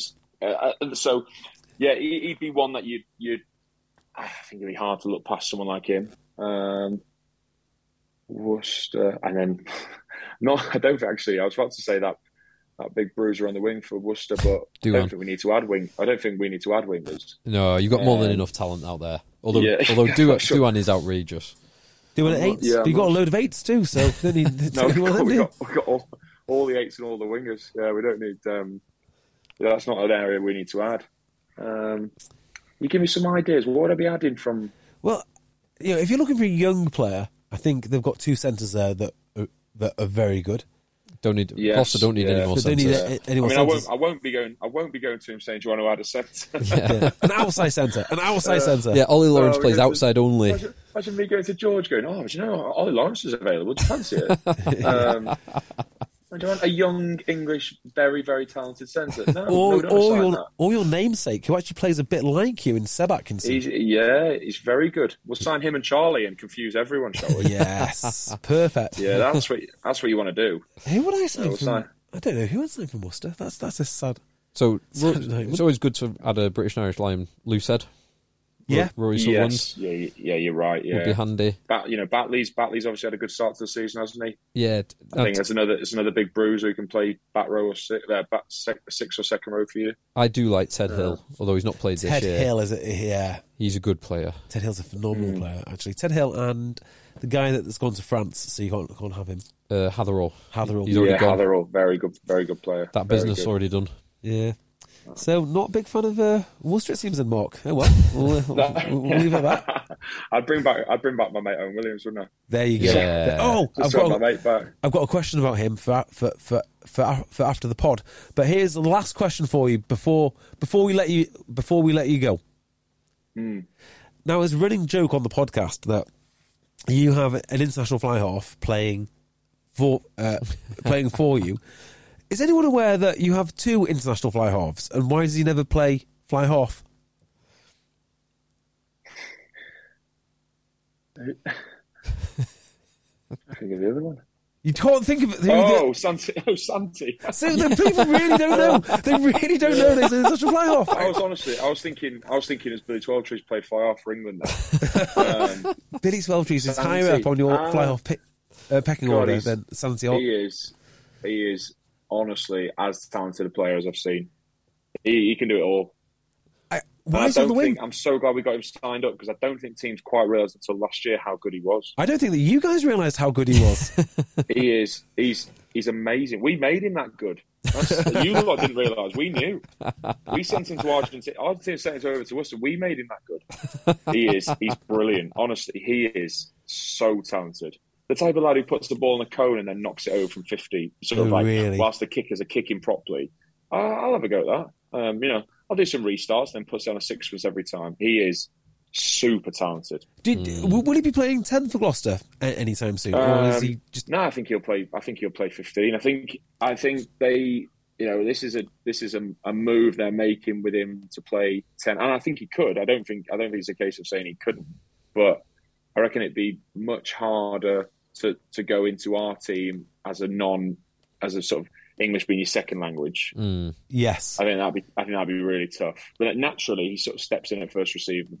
It's very different to be a brilliant second receiver or a brilliant first receiver, but on a short side, say, rather than constantly being the man calling the shots.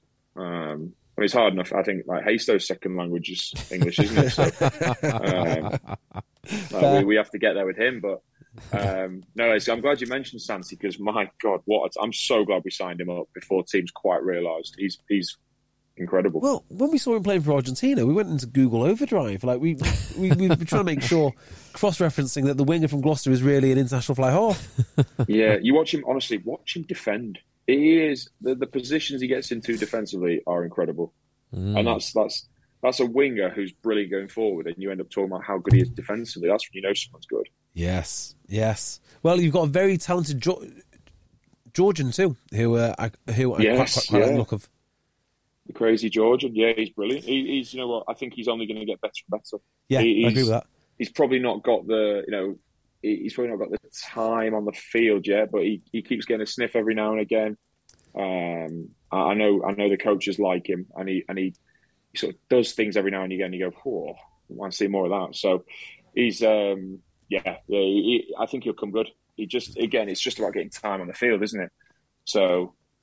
This Prem Cup's given a few boys a good opportunity at the moment, so see how he progresses. Yeah. Well, mate, thank you so much. Thanks for having me. You've been more than an able stand-in for our only professional broadcaster. Let me know when the big dog's off doing BT stuff in the future, and we'll link up. Definitely, mate. Definitely. All right. Cheers. Thanks for having me, chaps. Bye. Cheers, Mark. Bye. See you, fellas. Bye. Mom deserves the best, and there's no better place to shop for Mother's Day than Whole Foods Market. They're your destination for unbeatable savings, from premium gifts to show-stopping flowers and irresistible desserts. Start by saving 33% with Prime on all body care and candles. Then get a 15-stem bunch of tulips for just $9.99 each with Prime. Round out Mom's menu with festive rosé, irresistible berry chantilly cake, and more special treats. Come celebrate Mother's Day at Whole Foods Market. Even when we're on a budget, we still deserve nice things. Quince is a place to scoop up stunning high-end goods for 50 to 80% less than similar brands. They have buttery soft cashmere sweaters starting at $50, luxurious Italian leather bags, and so much more. Plus, Quince only works with factories that use safe, ethical, and responsible manufacturing. Get the high-end goods you'll love without the high price tag with Quince. Go to quince.com/style for free shipping and 365-day returns. Mom deserves the best, and there's no better place to shop for Mother's Day than Whole Foods Market. They're your destination for unbeatable savings, from premium gifts to show-stopping flowers and irresistible desserts. Start by saving 33% with Prime on all body care and candles. Then get a 15-stem bunch of tulips for just $9.99 each with Prime. Round out Mom's menu with festive rosé, irresistible berry chantilly cake, and more special treats. Come celebrate Mother's Day at Whole Foods Market.